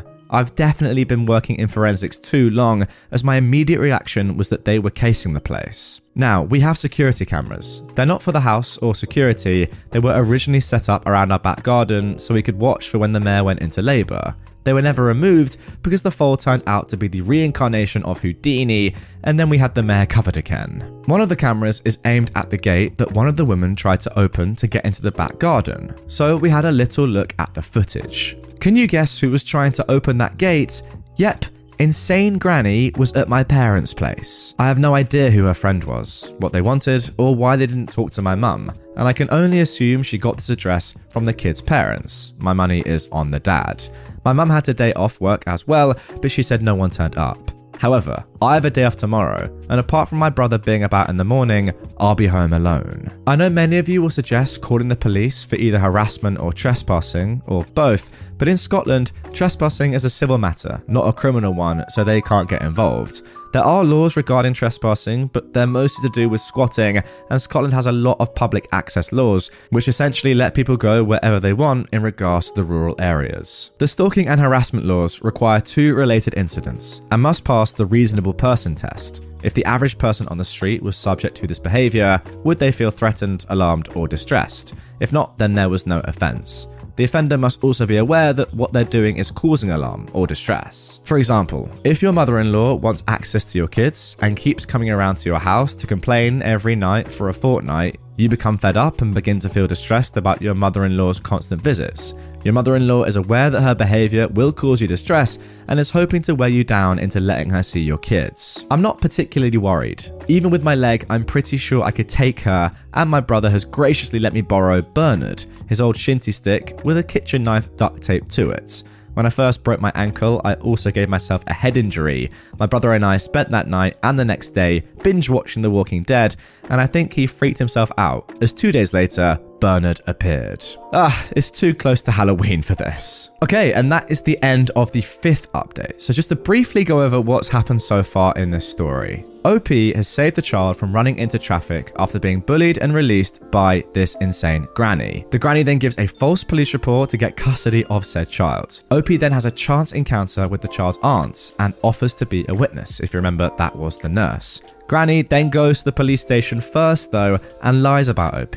Luckily this is resolved despite the police officer's failings at first due to OP's profession, forensics, alongside the police. And then as we've just seen, the granny has turned up at OP's parents' home. Alright then, now getting straight into update 6. This comes on the 27th of October 2016, so just a couple of days after update 5. I'd like to clear up a few things from my last post. A few people thought that I wasn't taking this situation seriously enough, and I think I came across as a bit blasé and unconcerned about everything. I apologise for this, and I want to say that I am treating this incident seriously, and I do not think it was an innocent coincidence. I know this woman is dangerous and always plan to take action. I wasn't planning on just forgetting or ignoring this. I think the problem most people had was that they didn't think the steps I planned to take were enough. For example, I'd always planned to contact both social services and the kids' parents about this, and I've been undecided about contacting the police. Posting here, however, quickly convinced me that contacting the police was a good idea.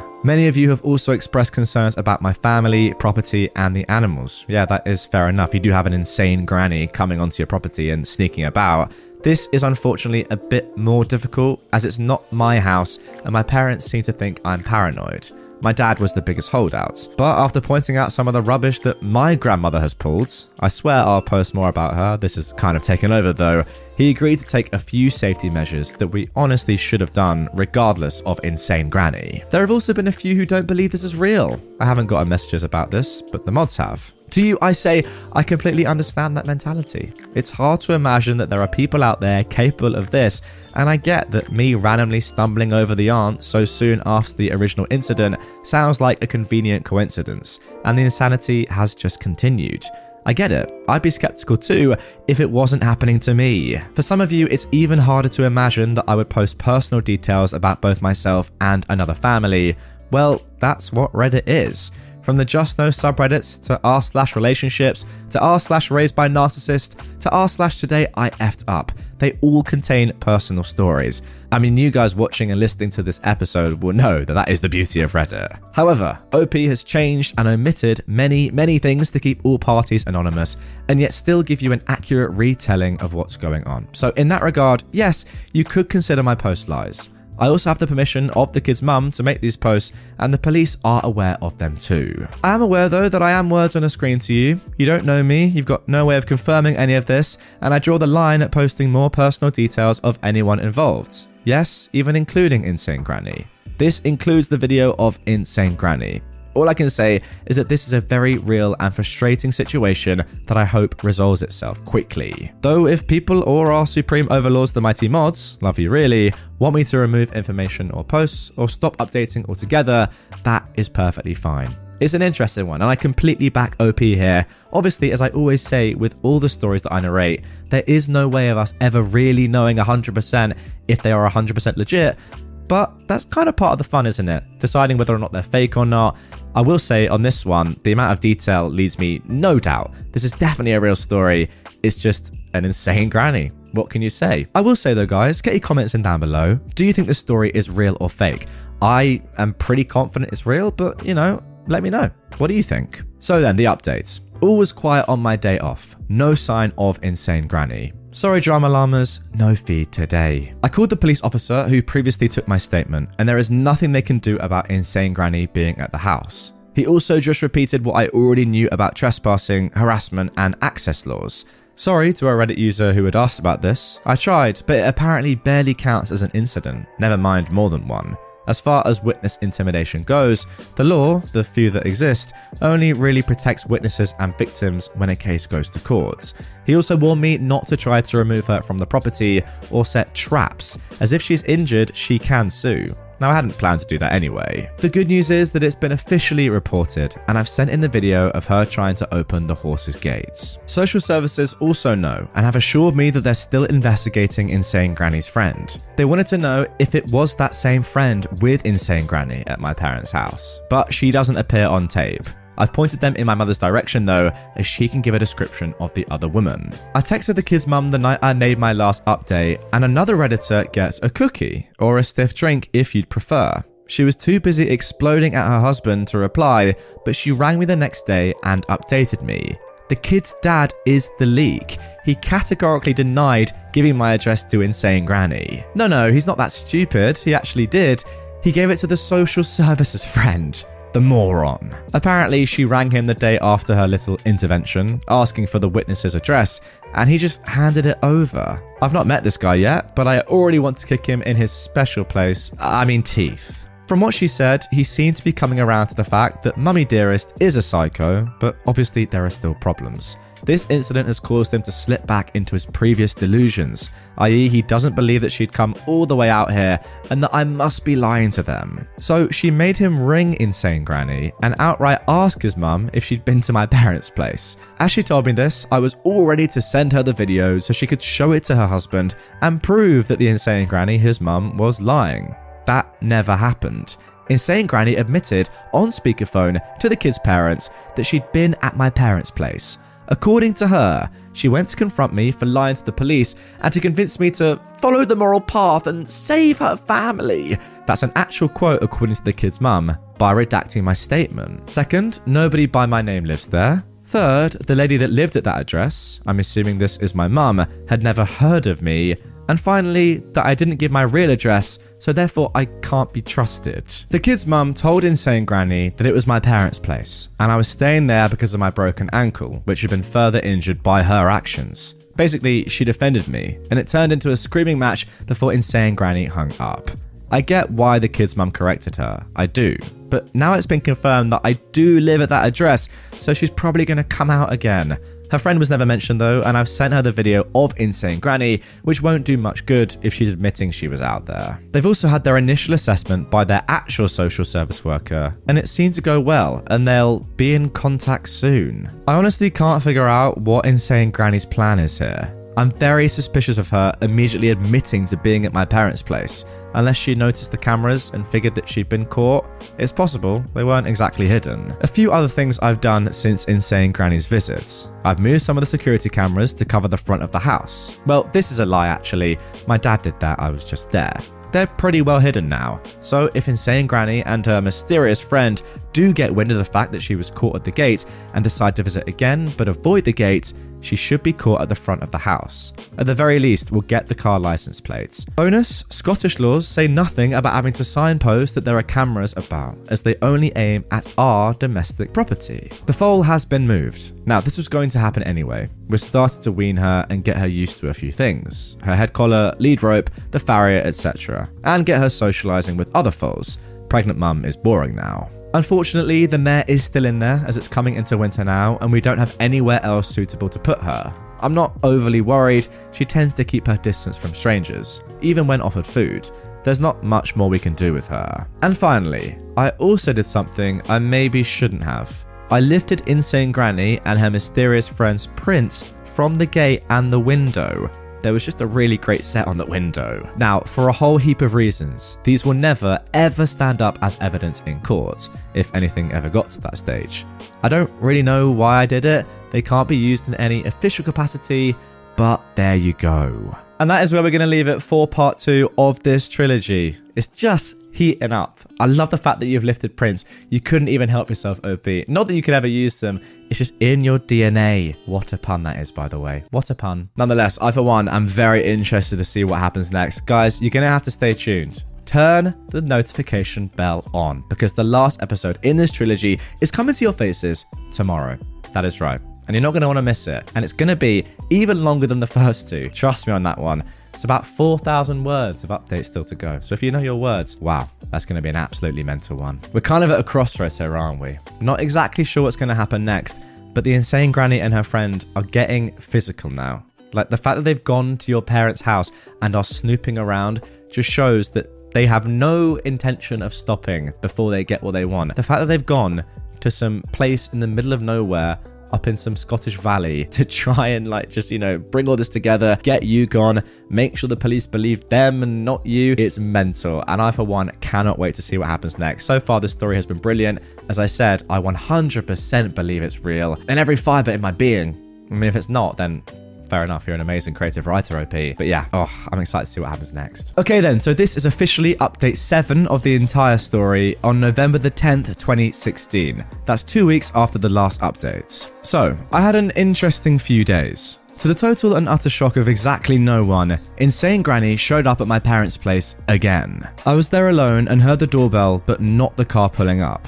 I answered the door and Insane Granny was standing with another woman who claimed to be from social services. I suspect that this is the elusive social services friend that has been helping. She wanted to interview me about the original incident and my police reports. I didn't let them into the house and told social services lady that there is no way I'm giving her my statement with Insane Granny present. She shouldn't even be here and I should have been contacted before she randomly showed up. Social services lady then backtracked a bit and said that it was just a friendly, unofficial visit to discuss me redacting my statement to the police. Before I could react to that, Insane Granny opened her mouth and asked in a sickly sweet voice, "Why won't you let us in the house? Is it because it's full of drugs?" Eh? You what?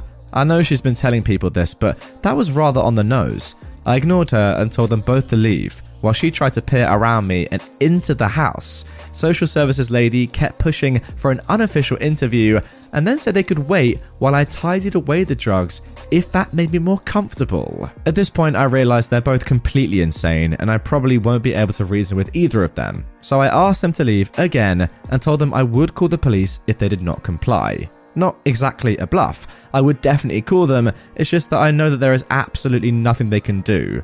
But I was hoping the threat of it would make them leave. Then Insane Granny opened her mouth again and asked me, "How much do you make working as a whore?" She was oddly calm when she asked these questions, like she was asking me about the weather. It was creepy as anything.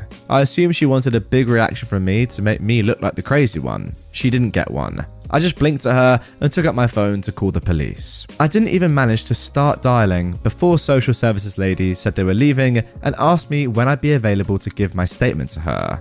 I told her if social services want to interview me, it will be a different social worker and would be at my place of employment. Then I gave her my business card. My purse was just inside the door. That shut her up and she started to walk back to her car. Insane Granny, however, wasn't happy that social services lady wanted to leave. She suddenly went from creepy calm and sweet to screaming at me. She had a proper tantrum too, stomping her feet and flinging her body about.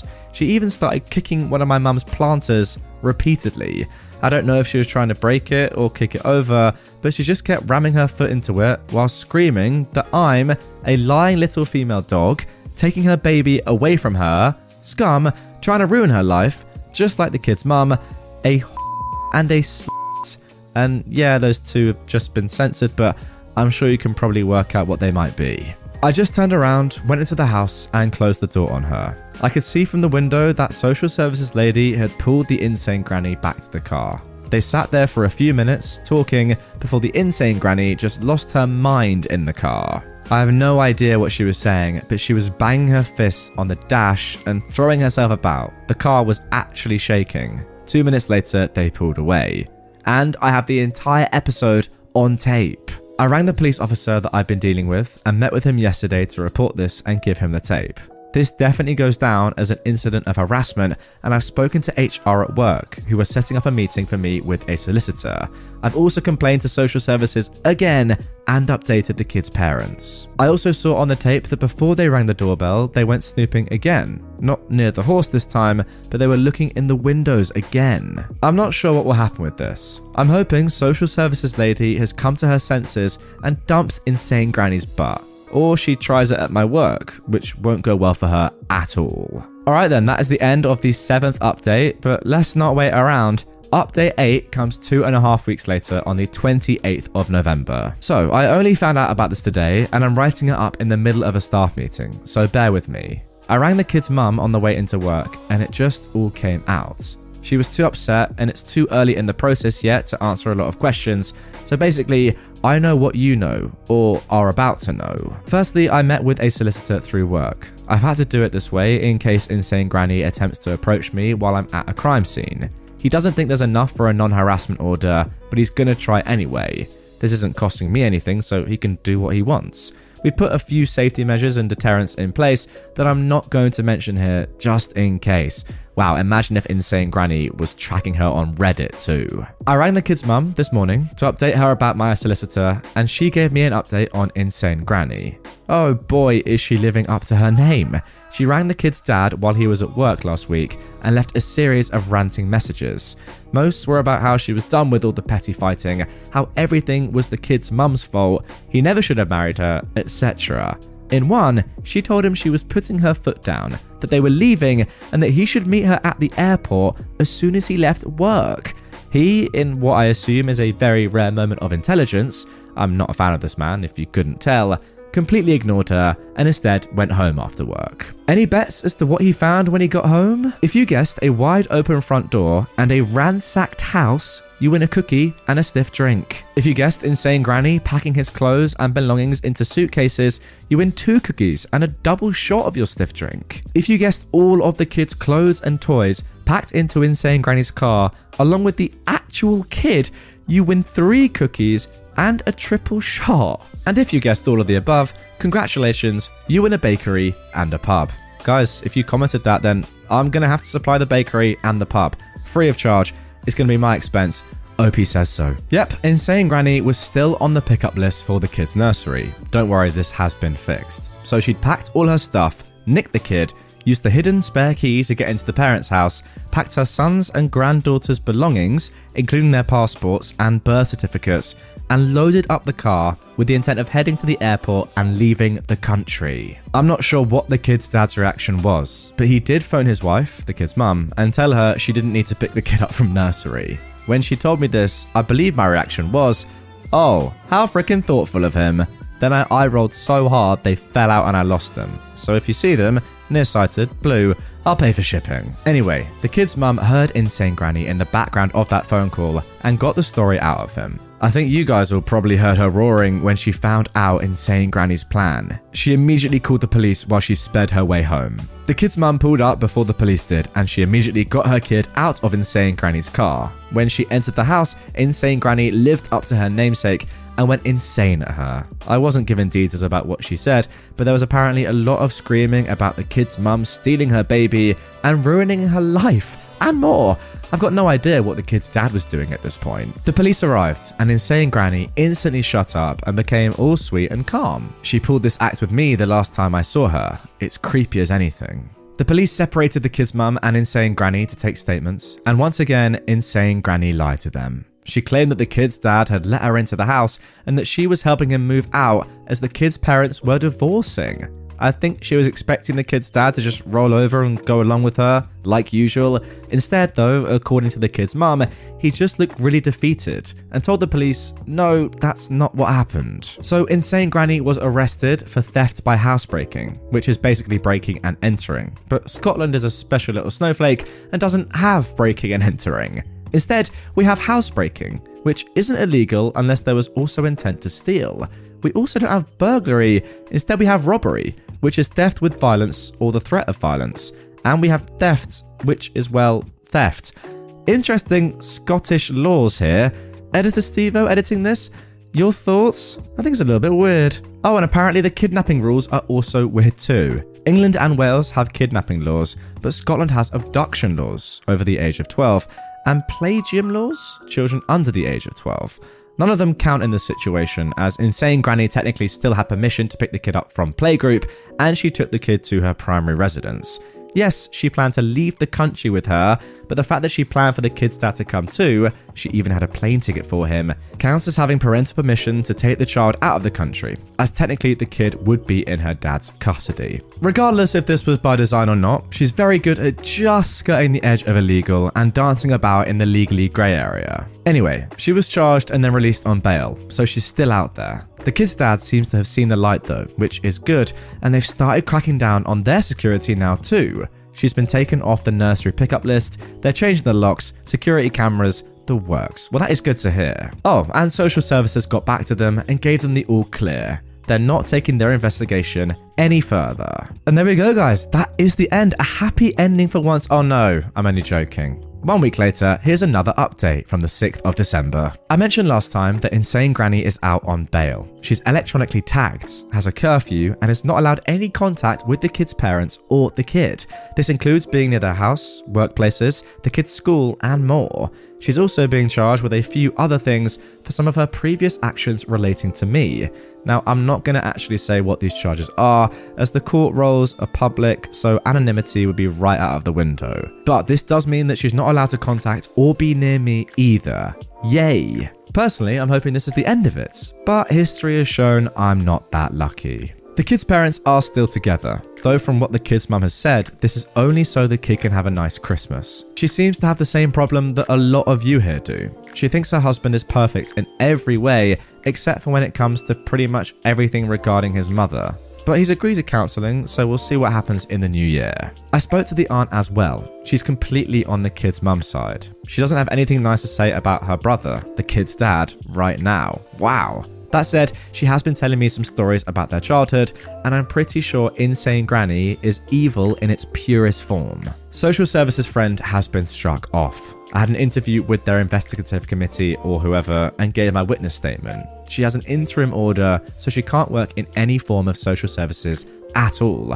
I've got no idea how long that lasts, but she was found to be a danger to the general public and service users, so I'm hoping a long time. I'll also be on her Disclosure Scotland, so I doubt she'll ever work with the vulnerable again. There'll be a hearing sometime in the next 6 months or so that I'll be testifying at too. And I think that's it really. We're keeping the security cameras around the house, and I'm actually moving back to my flat sometime in the new year, which I'm looking forward to. And then, 4 months later, on the 15th of March 2017, we got this. The final huge update to this tale. I know for some of you it won't be enough, but I've taken photos, because I've thrown my uncooperative idiot of a scanner out the window, of my witness citation and my original complaint about the social services friend, and redacted them worse than anything that ever came out of Area 51. Obviously, I can't prove everything or even have copies of everything, and I'm not going to ask the kids' parents and others for their documentation just to post it here. Right then, so having a quick look at this, you can see it is from the Scottish Courts and Tribunal Service. It all looks pretty official to me. Obviously, a lot of stuff has been removed, personal details and such. Moving on to the second one, make a complaint about a worker registered with the Scottish Social Services Council. Well, that is exactly what OP claims to be doing.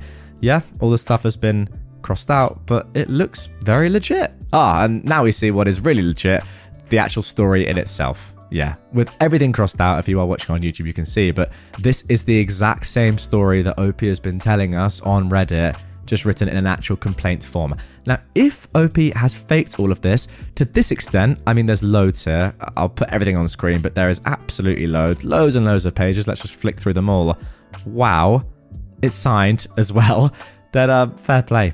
You've conned us all. But yeah, it's pretty obvious by this point, if it wasn't already, that this is a completely legit story. Okay, so the last time I left you, Insane Granny had been released on bail and wasn't allowed to contact the kid, her parents, or me. She didn't even get a chance to contact the kid or her parents, as the kid's mum decided to visit her parents somewhere in Englandshire for the holidays. The kid's dad did go with them on the condition that if he, at any time, opened his mouth in defense of Insane Granny, the kid's mum would file for divorce that day.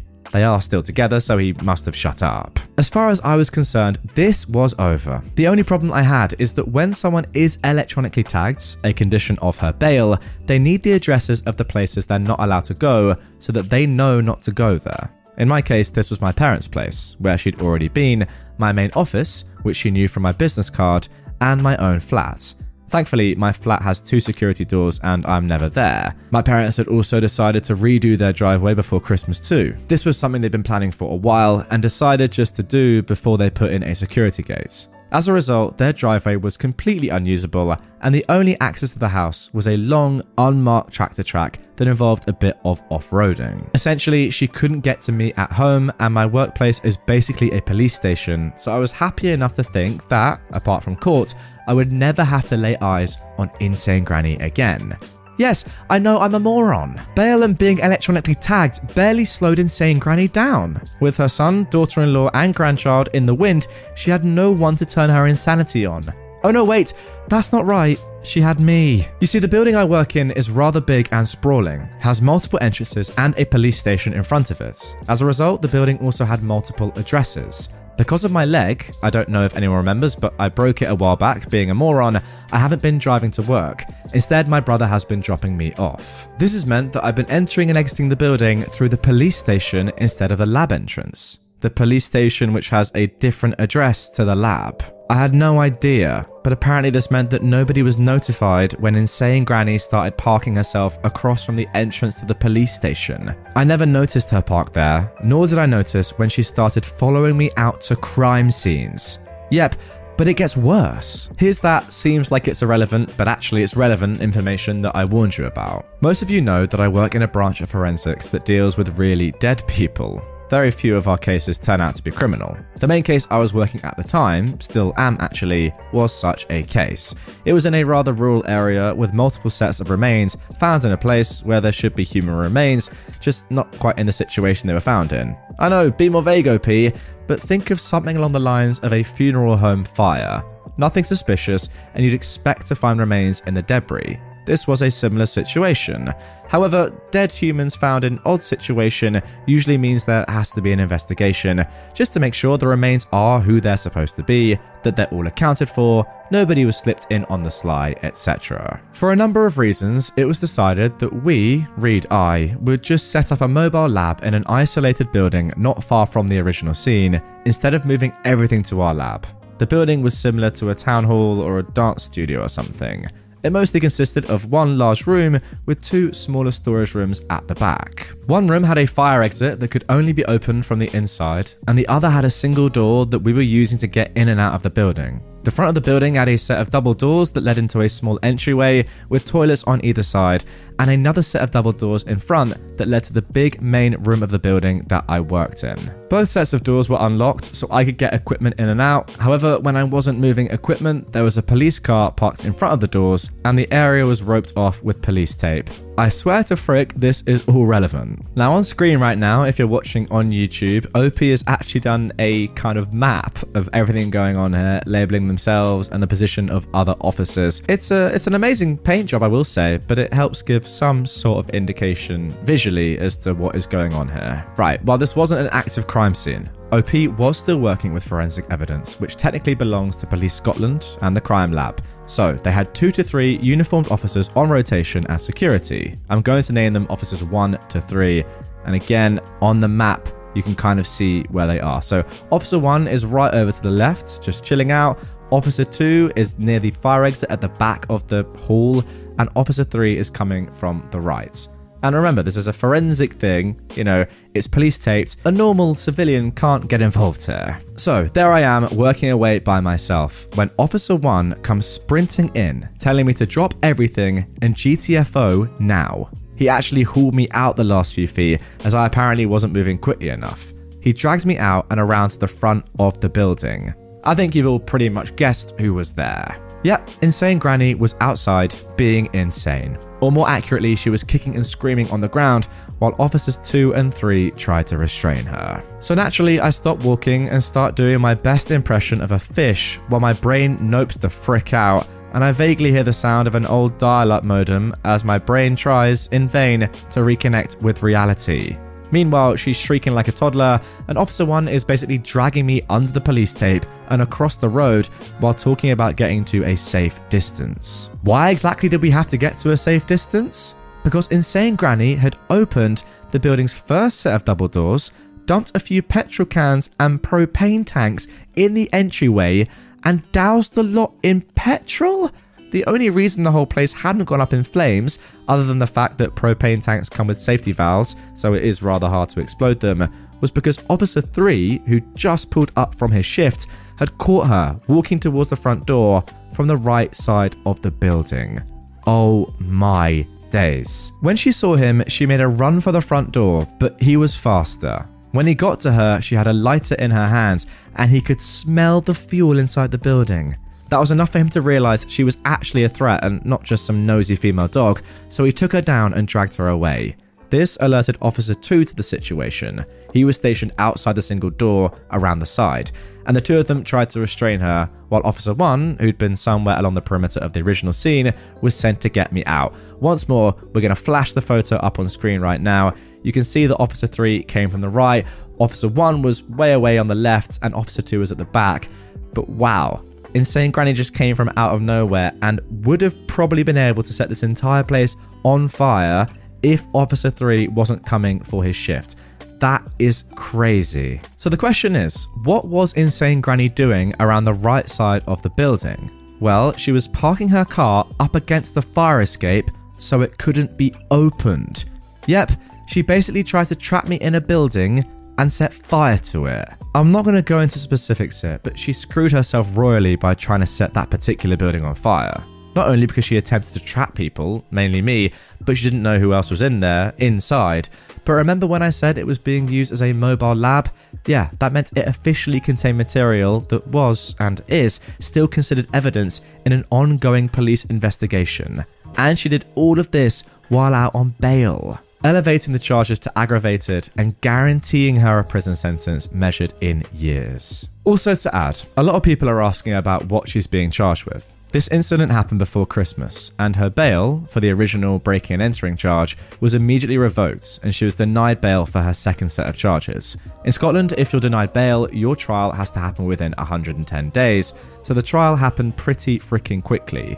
She is currently in prison. I'm not going to give a list of charges. I've got no idea if you'll be able to find her from that, but I'm just not going to risk it. But yeah, they were serious. I'm also not giving her exact sentence for the same reason, but I will say that it was for over 3 years. The kid and the kid's parents were told about this incident the day it happened and were at the trial. They're still together. The kid's dad apologized to me a few times, and he's not, as far as I'm aware, defending his mother anymore. I hope this cleared up a few things. And there we go.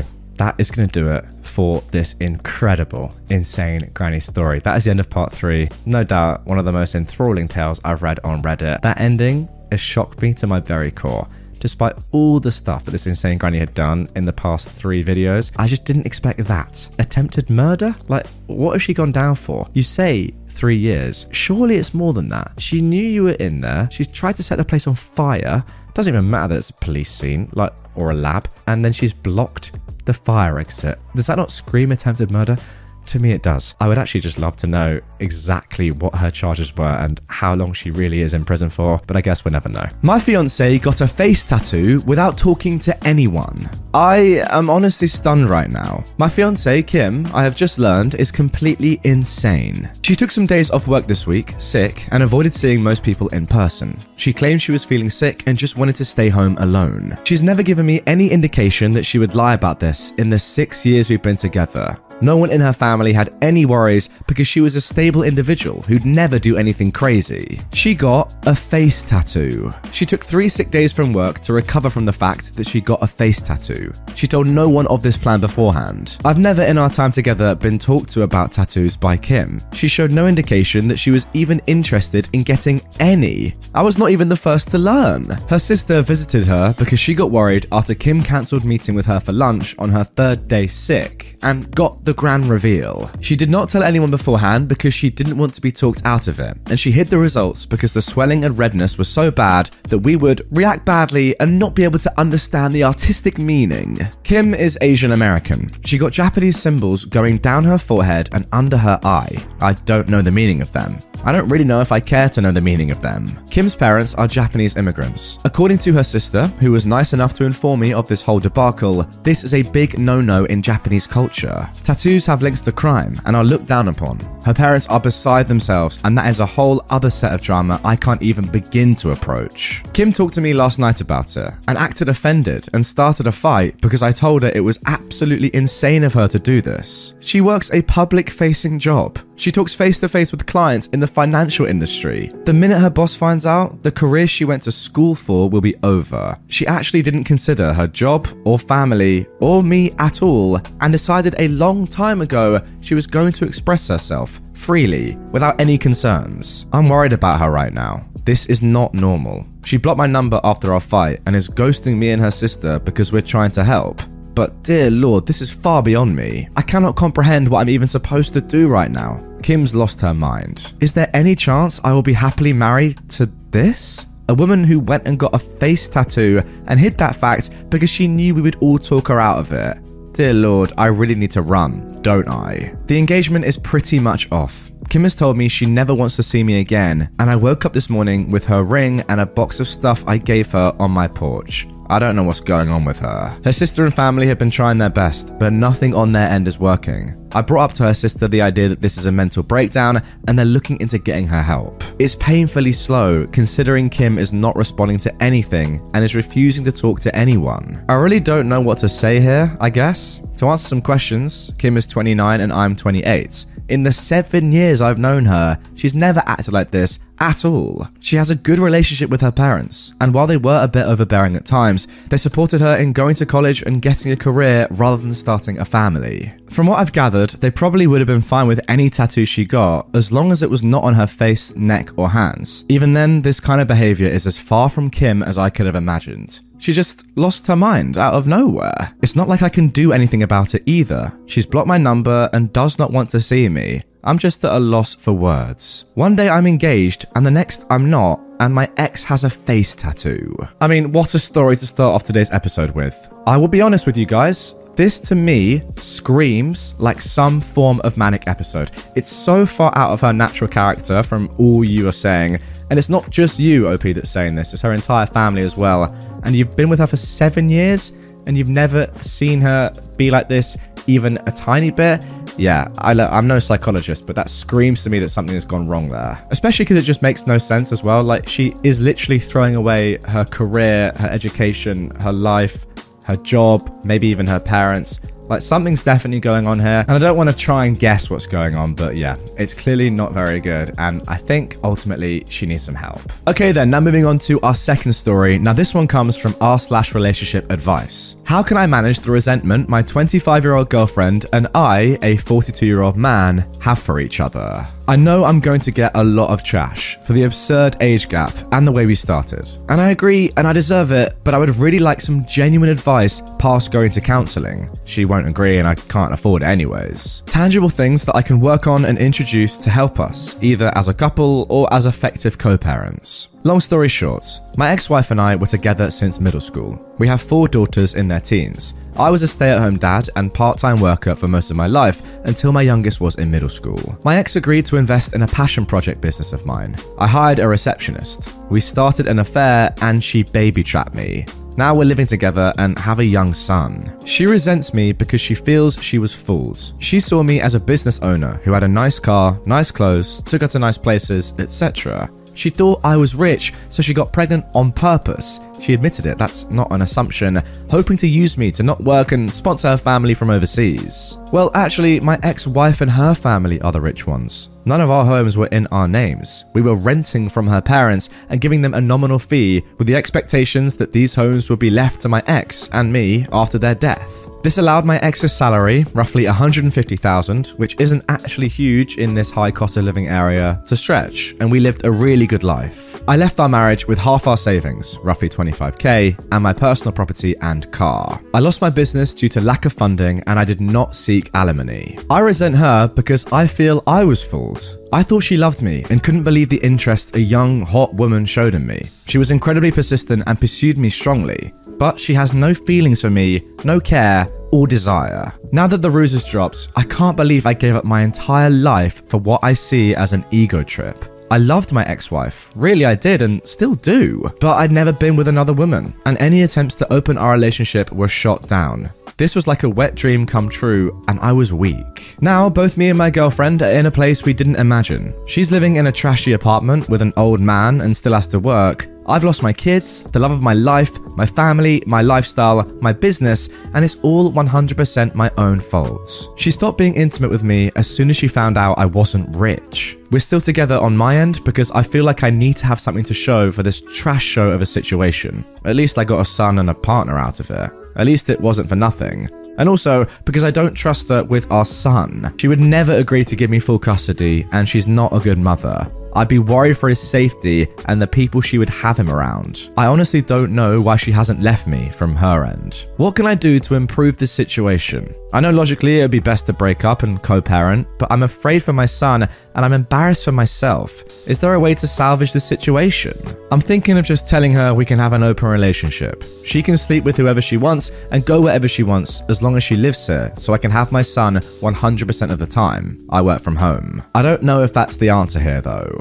Okay, wow, what a story. Before I even give any thoughts, there's a very important update that was posted just a week later. Let's get straight into that. I had an affair, my ex-wife divorced me, and my kids absolutely refused to speak to me. I was an incredibly involved dad. Most of their lives I worked 1 to 2 days a week and then stayed home with them the rest. I was closer to them than their mum, and I'd like to think I've never disappointed them before this. I made a mistake. It's been over 2 years since it all came out, and I haven't been able to make any headway. My eldest is hung up on the fact that I now have a young son. Every firstborn of each generation in my family has been a boy for a long time, and she broke the streak. I honestly could not care less about that. I've always thought that pressure was stupid, and I'm not a traditionally masculine guy that always wanted a boy, but she's so hurt that I have a son and is convinced that's all I've ever wanted, and he's replaced her and my daughters.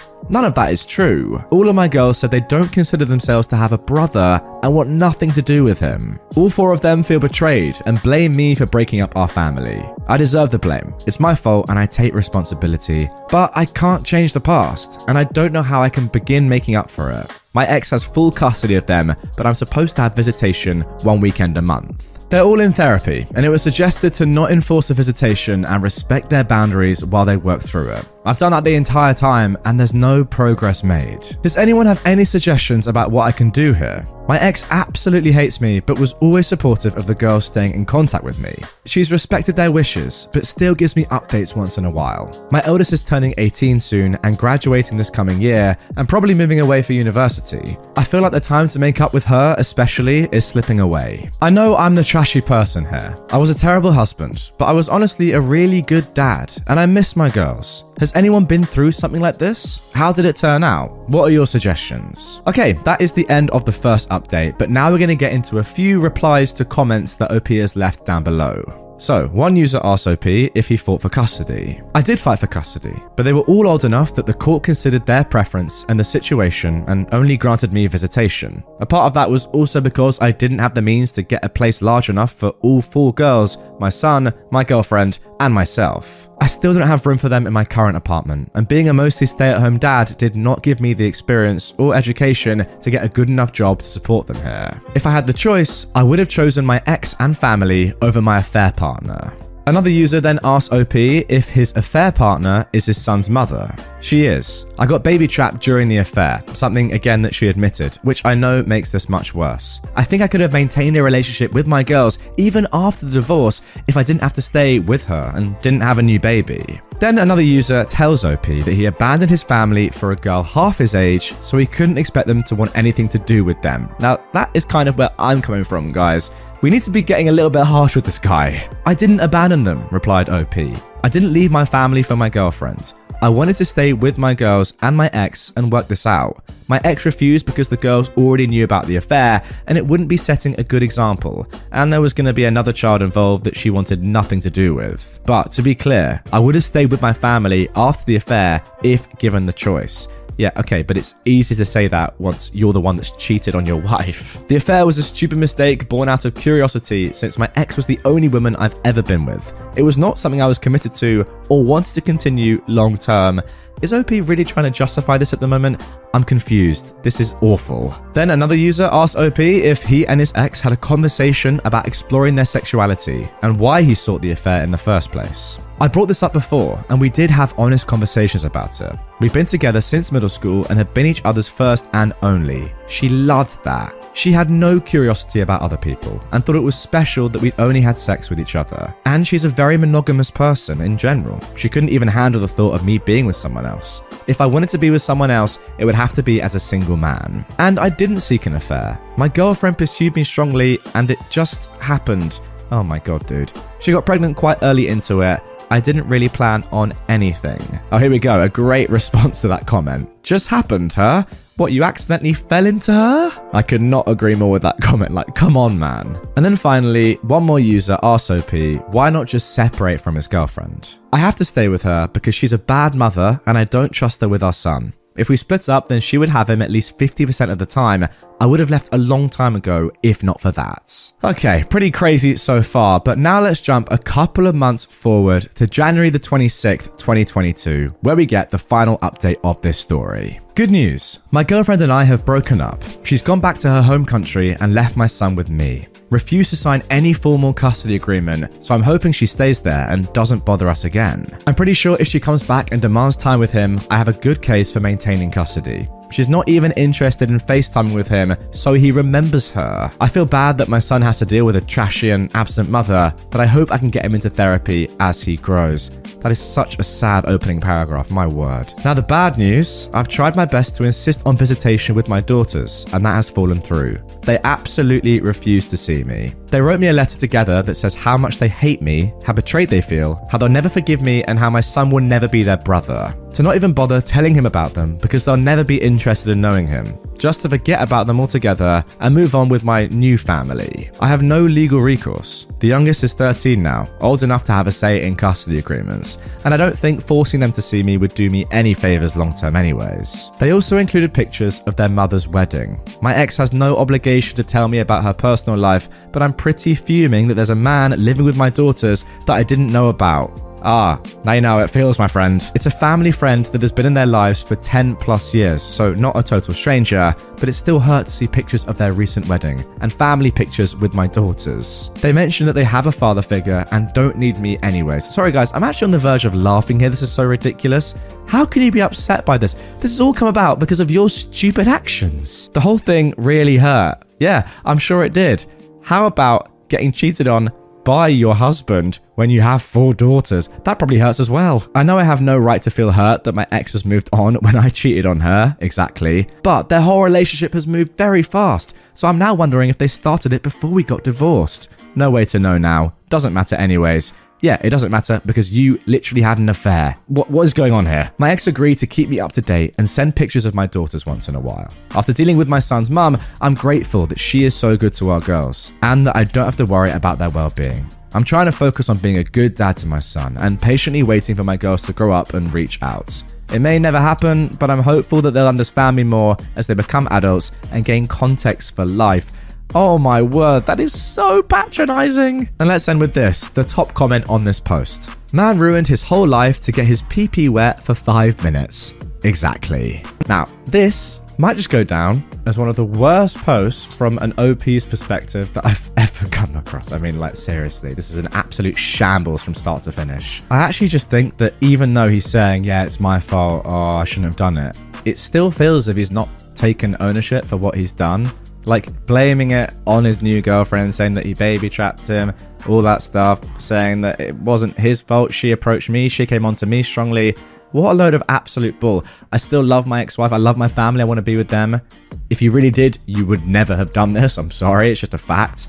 I don't know, this guy just screams. Like, picture the biggest red flag you can possibly picture, as in on a world map bigger than America, and that's this geezer. Also, I wonder how he'd feel if his girlfriend, now ex-girlfriend, actually cared for him and wanted to be with him and wasn't after him just for his money. Would he feel as bad? Would he feel the remorse? Would he be thinking, oh, I shouldn't have done this? Or would he be thinking, yeah, it is what it is. Like, I did this on purpose. It was my choice. That's kind of what I'd be inclined to think. Also, I just love the fact that he's like, oh, yeah, I know I cheated and had an affair and ruined my entire relationship with my children and my ex-wife, but I don't like the fact that she's moved on and is with someone else who is actually probably a good father figure, and your daughters now actually like having her around. It's crazy. The level of hypocrisy and just lack of guilt is unbelievable. If you are watching this video, my friend, you are an absolute disgrace of a man, but I kind of think you probably already know it by the comments that you got on this post. I feel like having a baby was a huge mistake. Now, this first post was originally posted on Reddit on the 1st of August 2021. I'm her father, and no, I didn't have to push out the baby or carry her for 9 months, but I don't think I've ever been more sad, exhausted, or depressed over a decision my whole life. Prior to the baby, I had lots of hobbies. I traveled the world, had a thriving, loving relationship with my wife, and more. I built things, flew drones, worked on cars, and loved my Wall Street job. But it all feels like that's gone. I have a 9-week-old, and it has been rough. Nobody can really explain how demanding and exhausting and selfless you have to be to raise a child. I'm just grabbing at any moments of peace. And when she sleeps, I just want to stay up and have a chance to be me. But I'm so tired that I can't even enjoy those moments. I find myself wanting to pack up and just disappear. I find myself not even wanting to wake up because I know what the day requires. When does it get better? When will I get 7 to 9 hours straight sleep every night again? When will I get a chance to live again? I don't get time with my wife. Love life is non-existent. I don't get to travel or do any hobbies I had. I work 9 to 10 hours a day and I'm exhausted even before the day starts. I feel so guilty because she's beautiful and it isn't her fault, but if I could go back and undo this decision, I would. I know not all experiences are the same, but I'm hoping that someone has a positive word or a glimmer of hope for me. I hope I didn't ruin my life. An honest write-up from first-time dad. And there we go, a rather depressing start to this one. You just don't really think about this. I mean, I know for me personally, this is not something I've thought of. Having a child would actually negatively impact my life in a selfish way. It's a tough thought that hasn't crossed my mind, but clearly it affected this man to a great extent. However, this is, of course, Best of Redditor updates, and therefore, there is an update. It was posted 2 years after that initial one, just a couple of weeks ago at the time of recording. I'm very interested to see if things turned out well or continued in the same vein. Okay, so this was written on the 31st of March 2023. Hello everyone and happy Friday. I wasn't going to write this update as it's been so long, but I realized that we are a community. And part of the power in community is in normalizing the experiences that we sometimes feel we go through alone. You are not alone, and feel free to ask me any questions about my journey below. I'll do my best to respond to everyone. So, what does life feel like at this point? Well, I could tell you what life is, but that's not how we connect as humans. We connect and function based on feelings and our perceptions. So, with that being said, my heart has never been more full. My purpose has never been more clear. And while life has never felt the same, I'm not sure I'd ever want it to go back to the perfect life I had before my little girl. She is about to turn 2, and every morning I look forward to my "Daddy, Daddy, Daddy" as she runs into my home office after she wakes up. And I look forward to my big goodnight hug and "Good night, Daddy" before she's put into bed. Her laughs absolutely obliterate the shadows cast from a bad day at work, and chasing her on the playground at the park has become one of our favourite pastimes. When did it get better for you?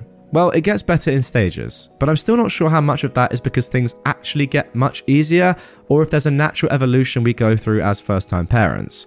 I remember feeling absolutely exhausted and without any time. Today, I get full nights of sleep usually. I have a few pockets to myself here and there, and while I don't get to sleep in late, stay up all night clubbing, or some of the more adolescent things I used to enjoy, I'm enjoying life again. And now OP has given us a timeline of his changing emotions. So, after 4 months, the first smiles were nice, but still not enough to change the quality of life. After 10 months, she started eating food, making lots of funny faces, and developed a fondness for me, even though I wasn't fond of her. Those long nights were few and far between, and while I didn't have free time, I had sleep. And we all know that sleep is extremely, insert curse word here, important after the initial exhaustion in the earlier stages. After 13 months, a mobile baby is a whole new challenge, and putting on the baby shows wasn't enough to keep her happy.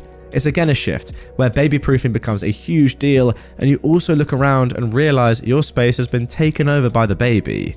Baby stuff was everywhere. I was much less depressed, but ready to go back to normal life. Hint though, it never happens. After 16 months, the babies make huge growth leaps in this time. Playtime becomes much more fun, and suddenly you can start to do things like slightly longer car rides to your favorite food places, etc. I realized that half my beard has started graying, but oh well, it is what it is. After 20 months, words all babble and more words. This is a fun stage where exploration becomes a joint exercise. You find yourself enjoying rediscovering things you'd forgotten were so amazing. Swings and parks and baby-appropriate bounce houses are commonplace. You also look up and realize that you've survived the infant stage and you're now dealing with a full-blown funny toddler. They're weird, they're emotional, they're fun, they're loving, and they trust you to the edges of the universe and back. This was one of my favorite time periods so far. Emotionally, I realized I was no longer sad I had a kid, and I found that being gone from her for too long made me sad. Ugh, you start to feel like a real parent here. After 22 months, I love my little one so much. I love her so much that I want another. What is wrong with me? The period you hate goes by so quickly if you just hold on and keep your head down. I'm back to most of my favorite things, albeit with less time to enjoy. I love music, for instance, so I purchased a headphone amplifier and a 300 pair of headphones so I can enjoy it while I work. I have several toys I play with occasionally, but more than anything, I feel whole. It gets better. It gets better. And now I can't believe that I'm ready to have another. Those of you in this community that helped me were a godsend. I'm happy to be here, and anyone can always reach out if they have questions or just need some encouragement. And there we go, what a start to the episode. I just didn't think that was going to have a happy ending, but I'm very glad that it did. I'm not going to lie, I was quite concerned after reading the post, but that is the beauty of Best of Redditor updates. We get to see how things turned out, and I, for one, loved it. Now, strap in, because more is coming right away. I'm leaving my boyfriend over a prank. I'm still a bit shaken up, so if this doesn't make much sense, I apologize. I am an 18-year-old woman, and I've been with my boyfriend, who is 20, for almost 2 years. I moved in with him last August, and things have been pretty rocky. My whole life, I've struggled with my mental health, specifically depression, anxiety, and SH. I've been clean for a while, though. I also have a history of trauma, but I don't need to get into that. I made sure my boyfriend knew this when we started dating because I wanted him to be able to nope out of the relationship if that was too much for him to deal with. He assured me it wasn't an issue. He never really seemed to get the whole mental health thing though. He'd make comments saying stuff like depression is just spicy sad and people with trauma should just get over it. He also thinks that only veterans can get PTSD. I've tried explaining things to him, but he just brushes me off, so I do the best to ignore him. Recently, he started watching couple prank channels on YouTube, and he started pranking me. At first, it was just small things like putting way too much flavour in my water or salt in a bite of my food. I laughed it off, it didn't really bother me. But then he started jumping out and scaring me. That kind of stuff really affects me sometimes because of my PTSD, and I tried to explain that to him. He would apologise, but then do it again the next day. I was getting annoyed and frustrated, but I tried to let it be. Things escalated last week when he put some noisemakers under the toilet seat in the middle of the night. I woke up to go to the bathroom and sat down. Boom. It being late at night, me being half awake, and the loud noise all mixed together gave me a full-blown panic attack. I was on the bathroom floor crying and having flashbacks. After I don't know how long, I stopped crying and was just staring into space, having flashbacks. He came in because I guess he noticed I was gone for a while. When he saw me sitting on the floor, he remembered his little prank and started laughing. I just stared at him for a second, got up and called him a jerk. I slept in the living room the rest of the night. The next day, I sat him down and I told him he cannot keep scaring me like this. No more jumping out at me. No more loud noises. He pretty much sighed and rolled his eyes, but he said he would stop. Everything was fine for a week. I thought this whole prank thing was finally over. Yesterday, I got home from being out with a friend, actually feeling better for the first time in a while. When I walked in the house, all the lights were off, so I assumed he was still at work, which isn't abnormal because sometimes he works late. I plugged my phone in because it died on my way back home, and when it powered on, I got a notification that he sent me a text. It just read, "So sorry, I love you." I replied saying, "It's okay. I'll see you when you get home. Love you." And I heard his phone ding in the bathroom. That was weird, I thought. I got up to go get his phone, and when I got into the bathroom, I saw him laying in the bathtub.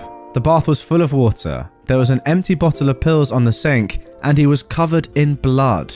His wrists were cut, and there was just so much blood. My heart just sank. I started having a panic attack. I was hyperventilating, crying, and I was just frozen. After a minute, I ran to the living room to get my phone to call 911, and I hear splashing and then laughter. I turn around to see him standing in the hallway, just laughing. He said he got me, and I should have seen the look on my face. I don't even know how to describe the feelings I was experiencing. I was so mad and sad and scared. I didn't even say anything. I just walked out of the house. I just kept walking, and eventually I figured I needed to call my friend to come and get me. At first, I didn't tell her what happened. I just told her I needed her to come and get me. It was an emergency. She came and took me back to her house where I'm at now. My boyfriend keeps calling me, and he sent me some text saying he was sorry and that it was just a joke, and I'm overreacting and I need to come home. I'm not answering. I don't even know what I would say to him. My friend is going over to his house tomorrow to get my things when he's at work. She said I can stay with her however long I need. I don't know what I'm going to do. I just feel numb. Wow, and there we go. What a first post. Let's get straight into an update which came just one day later. Thankfully, today wasn't as eventful as I was expecting it to be.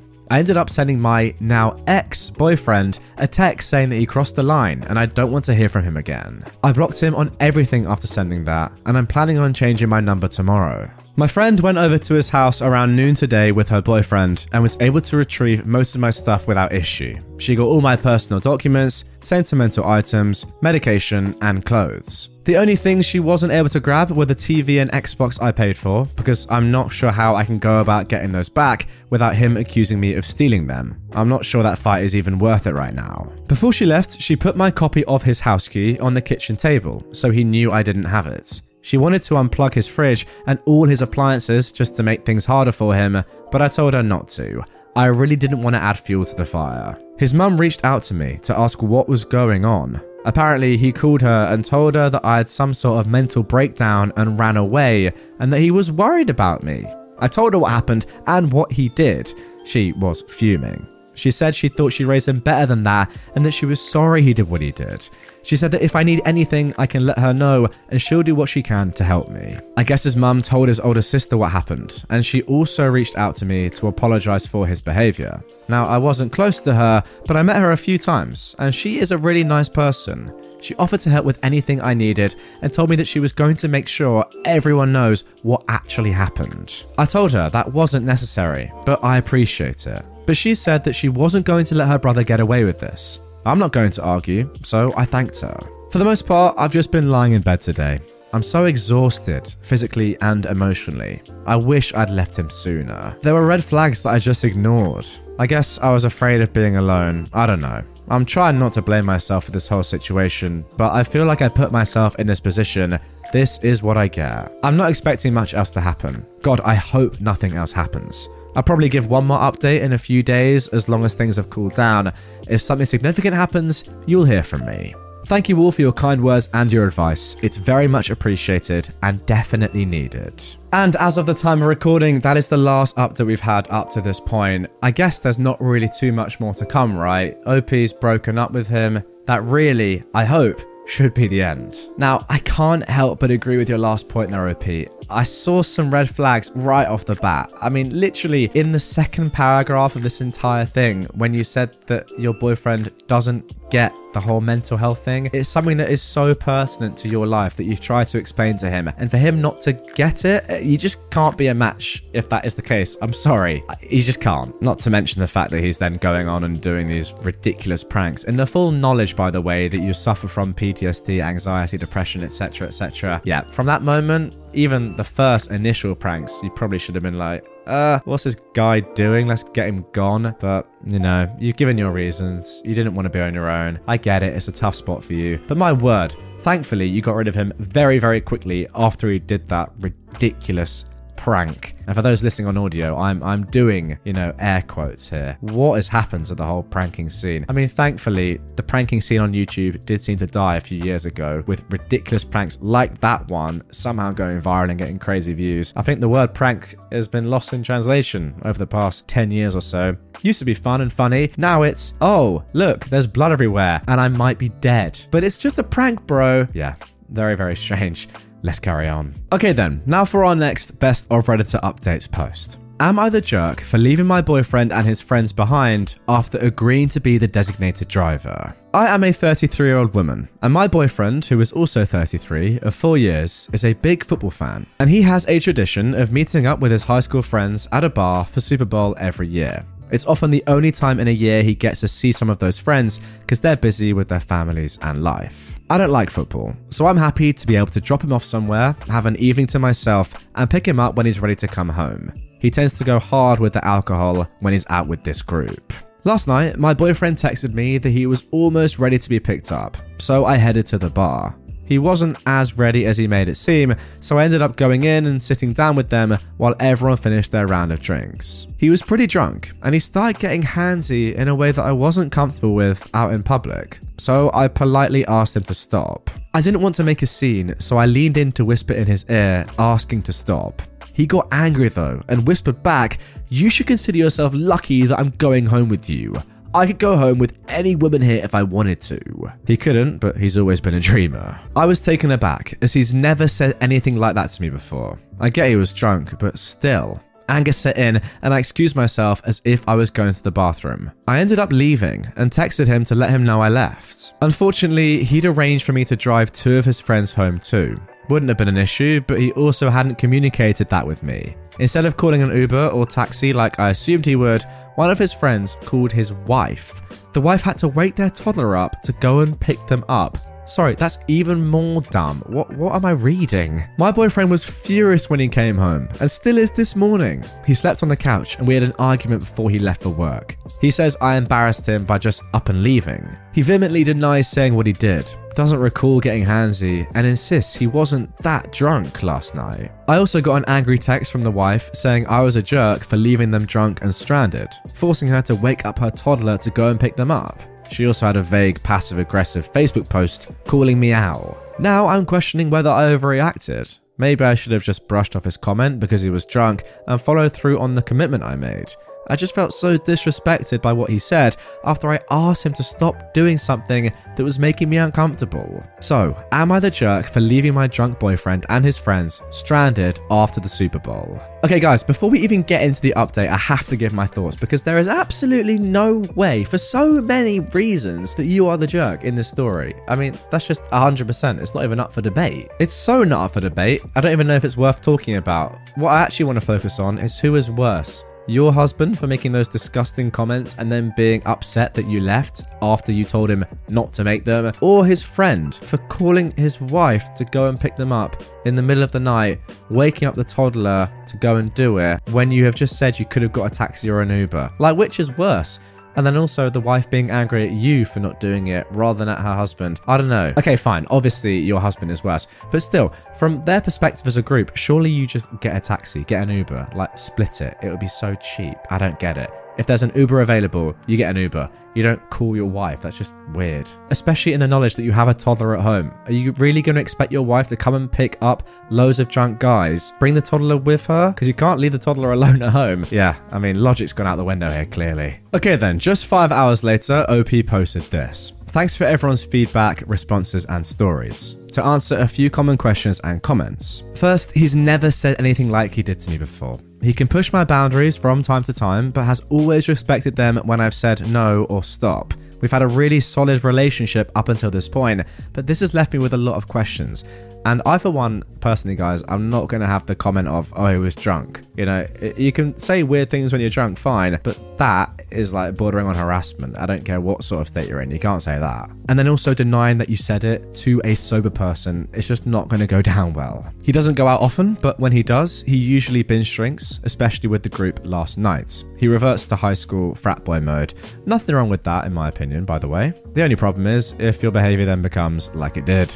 This was his high school group of friends that I have limited interaction with. I've got my group of friends, and then we also have our group of couple friends. I don't know the wife at all, except for a couple of dinners over the years. Truthfully, his high school friends aren't my cup of tea, so I don't interact with them much. Now, the reason I decided to just slip away and text him was because I didn't want to make a scene. After what he'd said when I tried to set boundaries, I couldn't predict how he would react. I didn't want him shouting or saying something else demeaning out loud, and he was very unpredictable last night. It seems the wife wasn't told the whole story. I did respond to her text with an apology and explanation. Went so well that she left me on read and has left the Facebook status up. Speaks more to her at this point.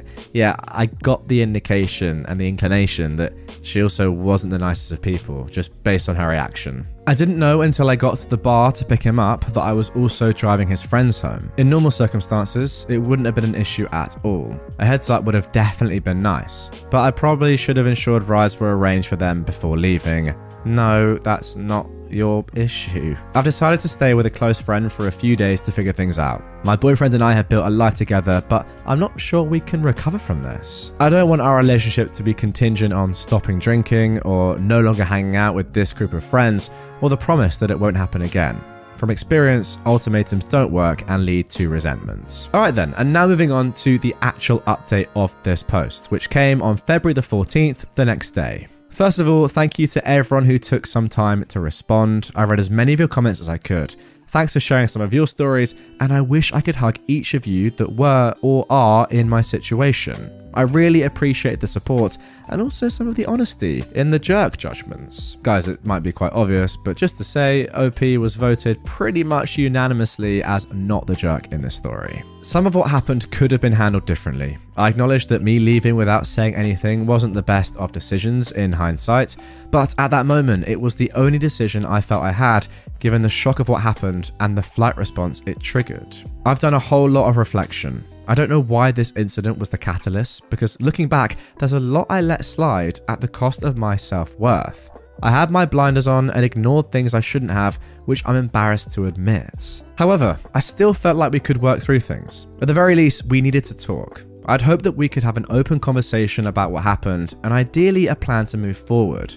So, my boyfriend and I met up today for the Valentine's dinner that we had reservations for.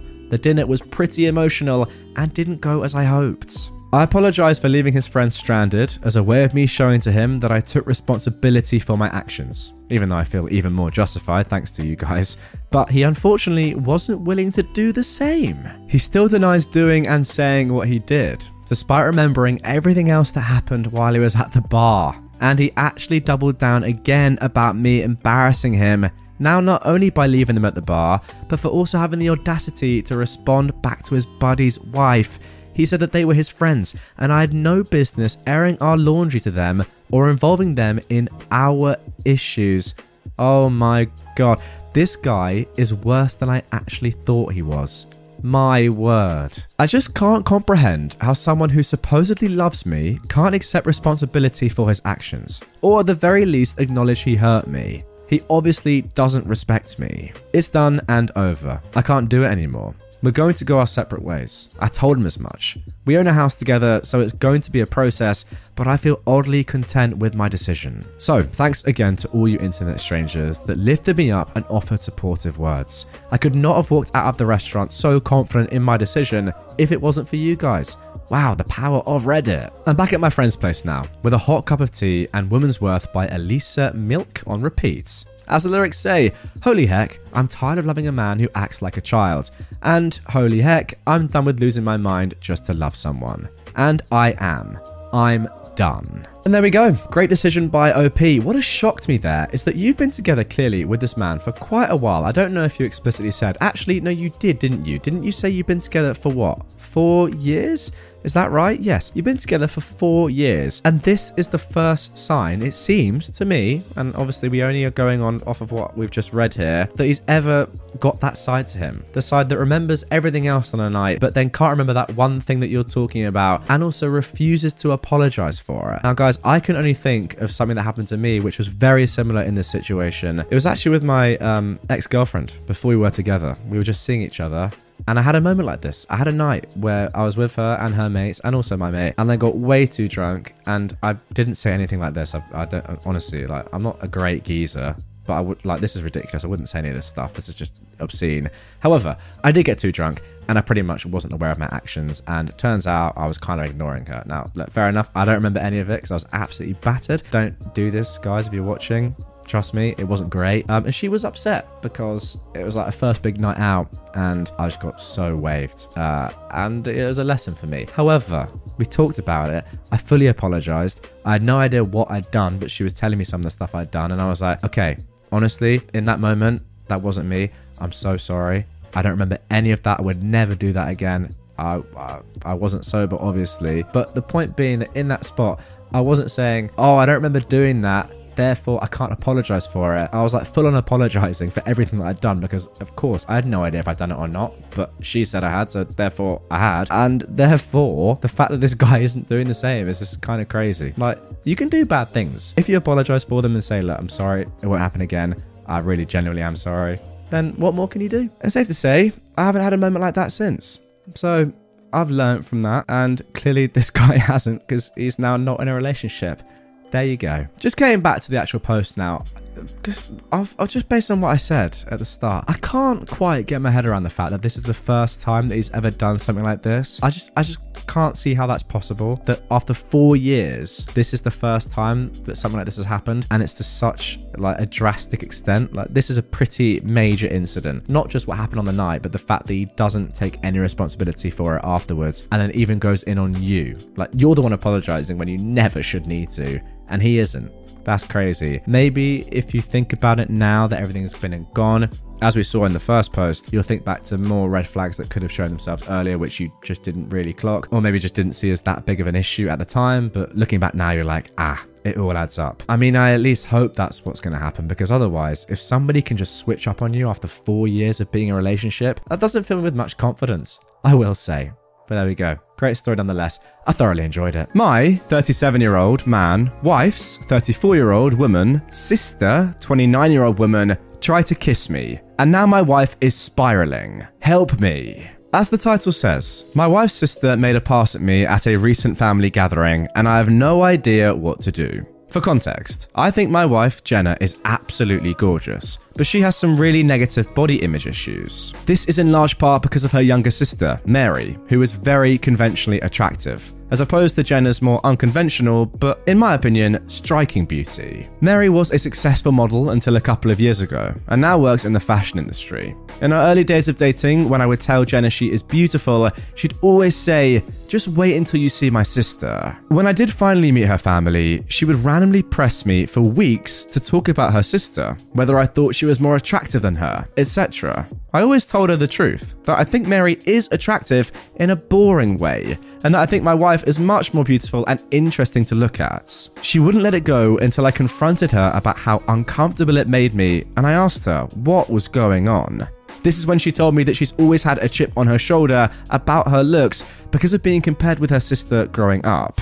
They fell into the classic smart one, pretty one dynamic their whole lives. She also said that Mary had a habit of being flirty with all of her exes and warned me that it would happen to me eventually. She then started sobbing and begging me to not cheat on her with her sister, to which I forcefully said that I would never cheat on her with anyone, let alone her sister. I've been crazy about my wife since day one, and there's literally no woman on earth who could come close to her. I honestly didn't believe her about the flirting at first. I assumed it was just an extension of her insecurity. But I was wrong. Whenever we get together with my wife's family, Mary always finds ways to touch me and make little innuendos and comments about me or my body.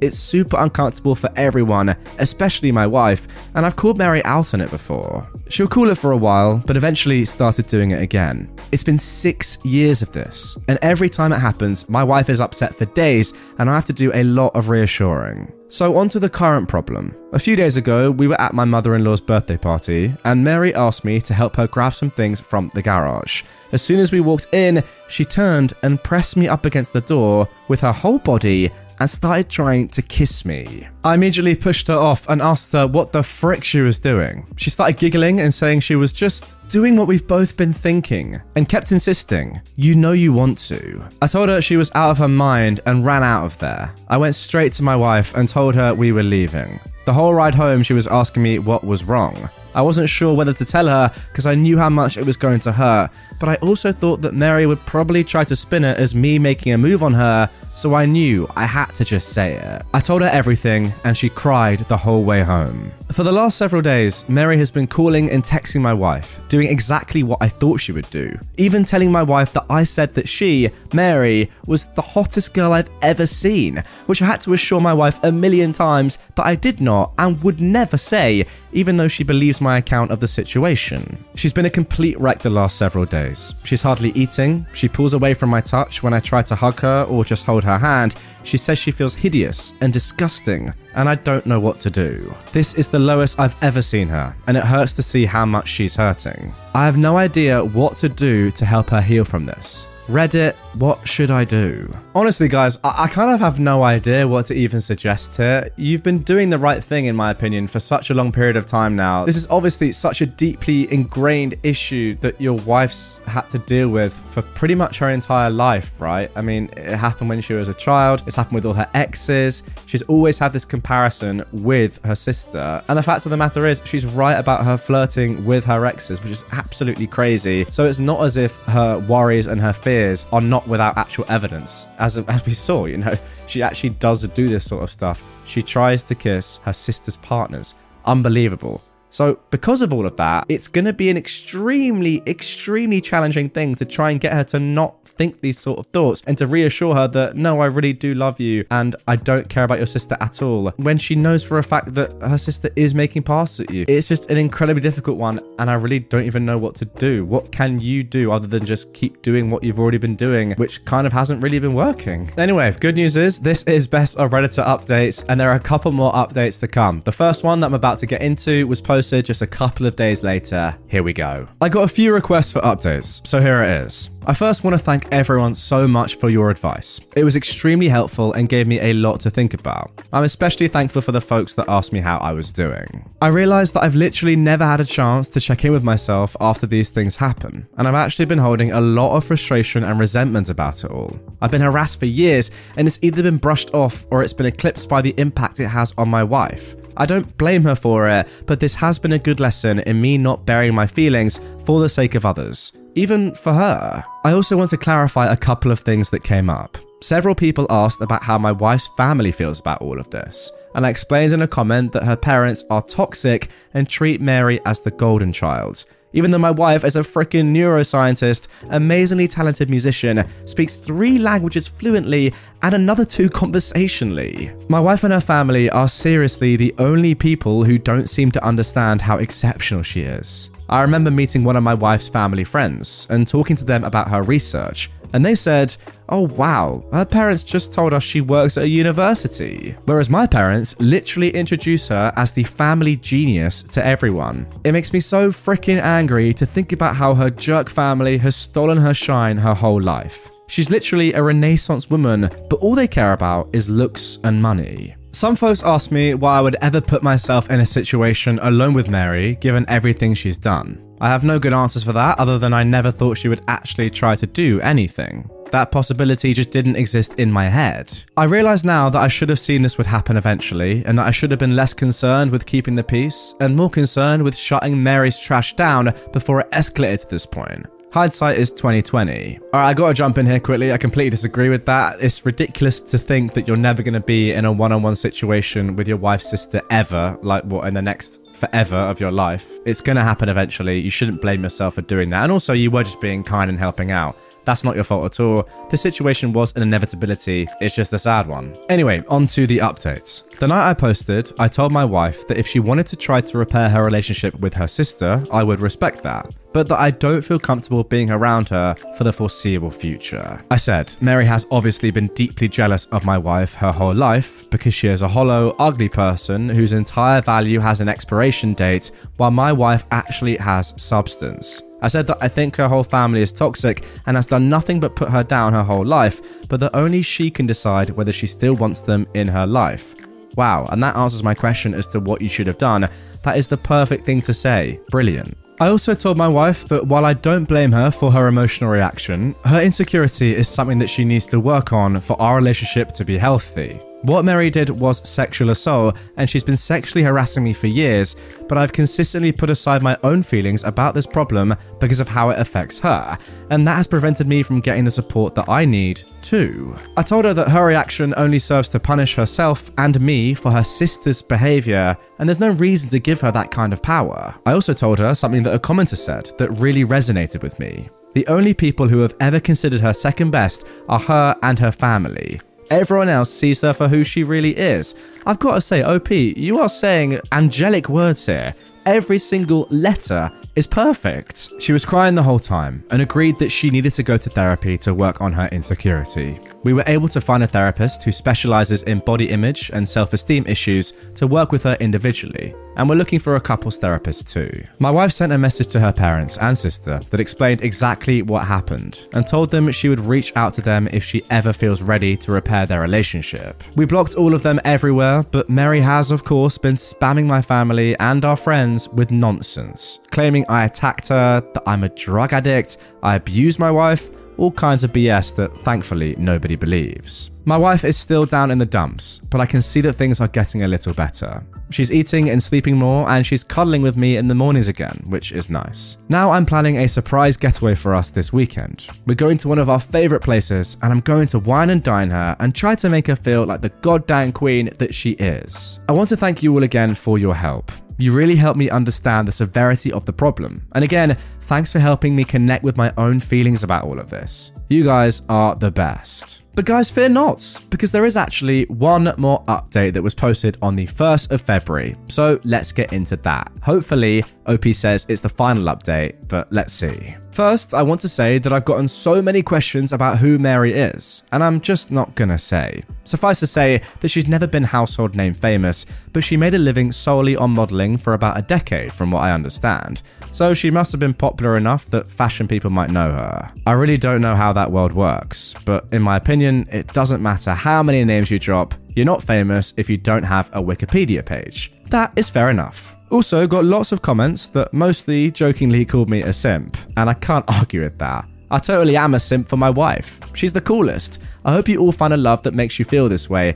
I completely agree. If you're going to simp for anyone in this life, it better be your wife. That is fair enough. Okay, I think that's it. So here is the actual updates. My wife loved the getaway weekend. We had a blast, and by the end of it, she said she felt like herself again. For a few days after we got back, things were really quiet, so we were hopeful that Mary had finally given up, but I felt uneasy about it all. Many of you warned me that Mary would try to interfere with my work, and while I initially dismissed it, I figured I would reach out to my boss just in case. I've been working at the same company for almost 10 years, and she's heard me vent about Mary before, so I didn't have to explain too much. My boss just reassured me that she knows my real character and would let me know if Mary tried anything. As predicted, Mary did try to contact my boss a couple of days later, and the following is a recounting of what my boss told me. Apparently, Mary said that I needed to be fired because I was a predator, and she claimed to have proof that I assaulted her. My boss said that that was a very serious accusation to make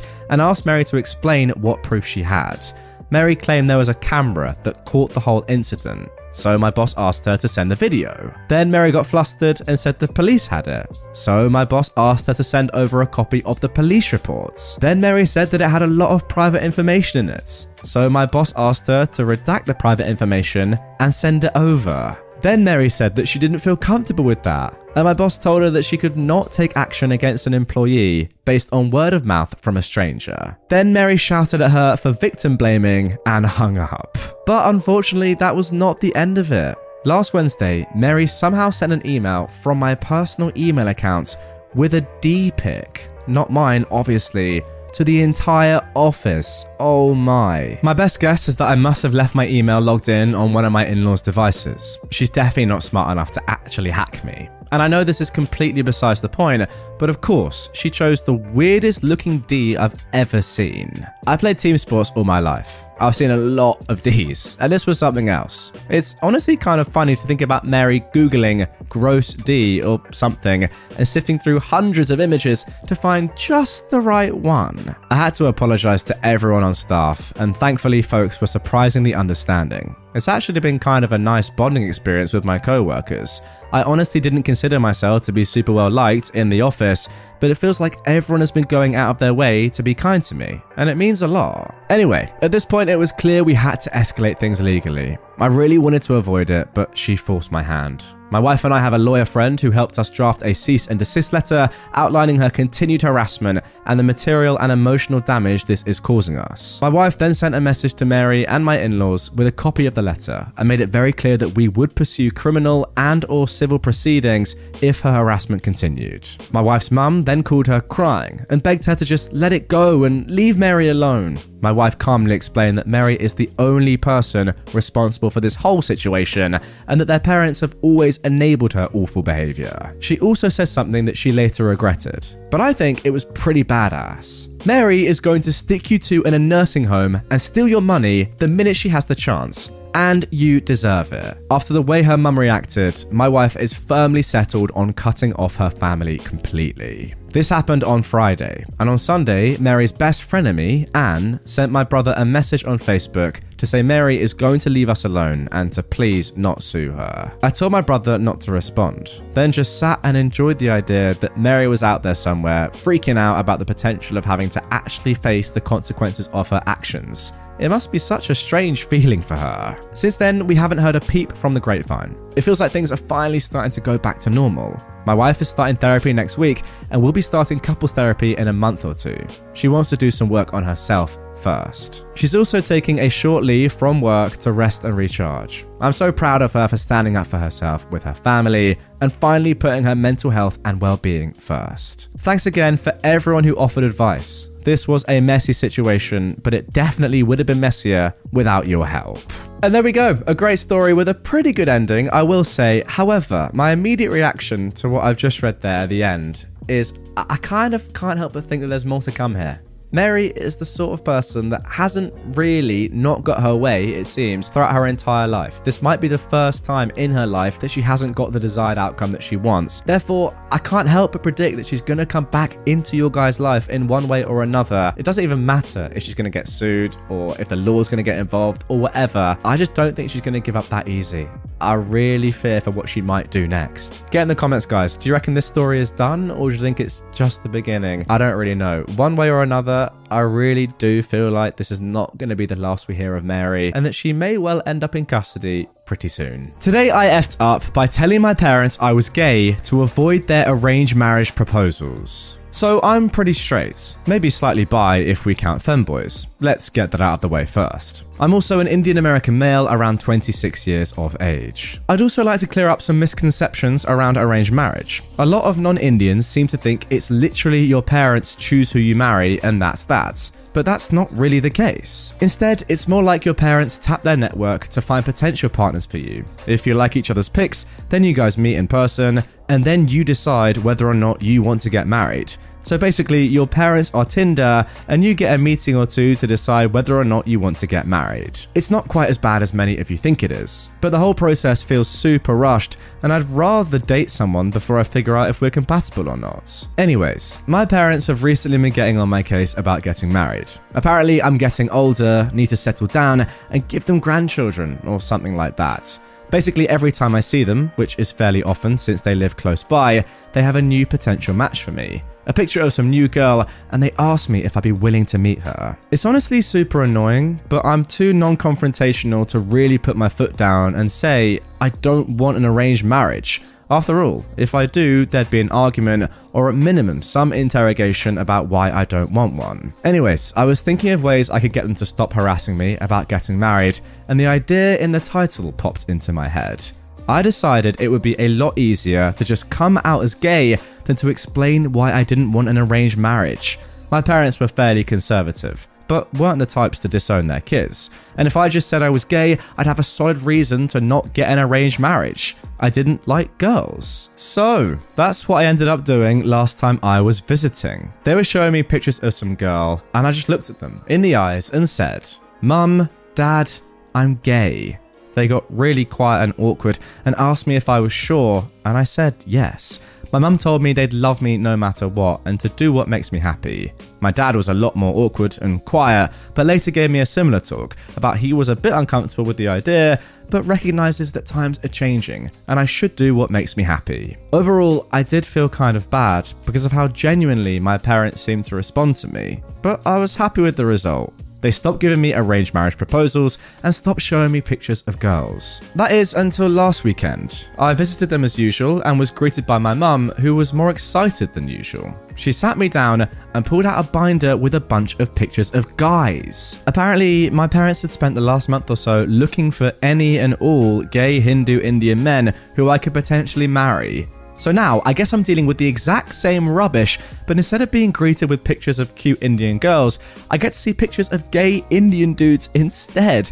F my life. At this point, the plan is to either find a girlfriend and tell my parents that she totally turned me straight, or maybe marry a twink or something. I don't know. Well, good thing is, there's an update coming right up, and let's see exactly how that plan goes and just what OP decided to do. This was posted just 3 weeks later. I read all the comments on the original post, from the people telling me to just tell my parents, questioning whether or not I was really straight, laughing at the admittedly fairly funny situation I got myself into, and a couple of people who were straight up mean. At the end of the day though, posting here probably gave me the final push to do something. The weekend after I'd made the post, I visited my parents as always and resolved myself to tell them the truth. However, when I got there, my mum, as always, pushed the binder into my hands and I kinda lost my resolve to tell her.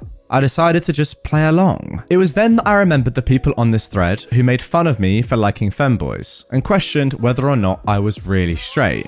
I kinda took that to heart and decided to look at the binder of dudes in earnest to see if I liked any of them. To be honest, I'm really glad I did. Most of the dudes were unattractive as expected, but I found a dude on there who I legitimately think is cuter and more feminine than the vast majority of girls I've seen. I told my mum I liked him, and she kinda joked around asking me what the point of being gay is when I wanted a dude who looked like a girl anyways. She talked to his parents, we had a meeting set up over Zoom, and overall, it went really well. Me and him have a bunch of common interests. We're both massive weebs and history nerds, and he also disclosed that he apparently cross-dressed in private, which only made me like him more. In the end though, we both decided we didn't want to rush into marriage and wanted to do a dating trial run of sorts. I told my parents, and they were fine with it. My dad literally just told me that as long as we have marriage as an eventual goal and don't have sex before marriage, they didn't mind if we dated. Guys, literally, this whole thing could have been avoided, though I'm kind of glad that it wasn't. Luckily, he lived in the same state as me, but he was still a 3 to 4 hour drive away. So mostly we've just had Discord calls and spent time together gaming for the past few weeks. This Saturday though, we finally managed to meet up in person and have a date. And honestly, I think I'm kinda in love. The dude's cuter than any girl I've ever met, but unlike most girls, he's actually into the same things as I am. Anyways, we ended up having a great day out on Saturday, and I ended up staying at his place over the weekend. Though, surprisingly, I kept my promise to my dad and somehow avoided having sex. Anyways, yeah, I'm now back home and extremely happy with my decision to lie to my parents. Then again, is it really lying if it turned out to be true? I really do like him and will probably ask him to marry me a couple of months from now if nothing goes wrong. What a story. I can't believe what I've just read. Now guys, when I say in the intro that this is my favorite subreddit because of the variety, this is what I mean. Like, what have I just read? I can't quite believe the outcome of the story. If anything, it is rather beautiful. I will just say that. Mesmeric, very unexpected and pretty incredible. I mean, if this is not an advert for arranged marriages, then I don't know what is. Can I have one, please? Maybe not to a femboy, but amazing stuff nonetheless. I just can't quite believe how one thing led to another and ended up in you genuinely falling in love with someone that you didn't even think you could possibly be attracted to in the first place because of their gender. Like, what are the chances of that? Insane. And the beauty of it is that your parents are none the wiser. They think you're being serious the entire time. And maybe, in your hearts, you were. Okay then, moving on to our next Best of Redditor Updates post. My girlfriend went on an anti-Semitic rant after getting into an argument with someone. I am Jewish. Me and my girlfriend have been together for 3 months. We're both 21 years old, and I had no idea that she held those beliefs. She's always been a calm, make love, not war kind of person, and is very kind to everyone. This is completely out of character, and I'm still not sure if she was trolling or not. Yesterday evening, we were sitting in the car, and she was talking to some guy from her internship. She sounded heated, and they were clearly arguing over something. When she hung up, she said that he was a jerk, a douchebag, etc. Then she started calling him a dirty Jew. I was shocked to say the least, and didn't even know what to say. It came out of nowhere. She said that all Jews are extremely arrogant and that they disgust her?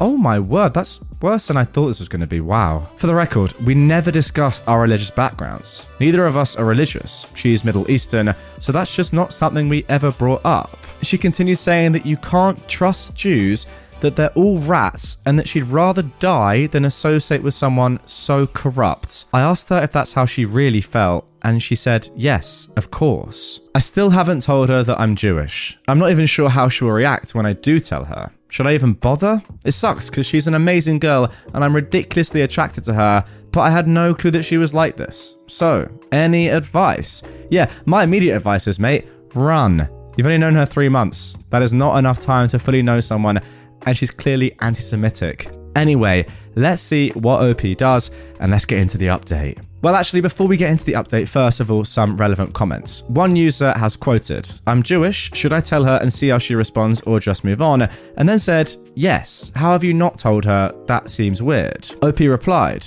I'd just tell her that I'd rather not be with a racist, and then leave it at that. I was contemplating whether it's even worth it to tell her I'm Jewish. I've got a strong feeling that she'll freak out. Another Redditor has said, this doesn't sound like trolling. Even if you weren't Jewish, do you really want to be with someone so blatantly ignorant and anti-Semitic?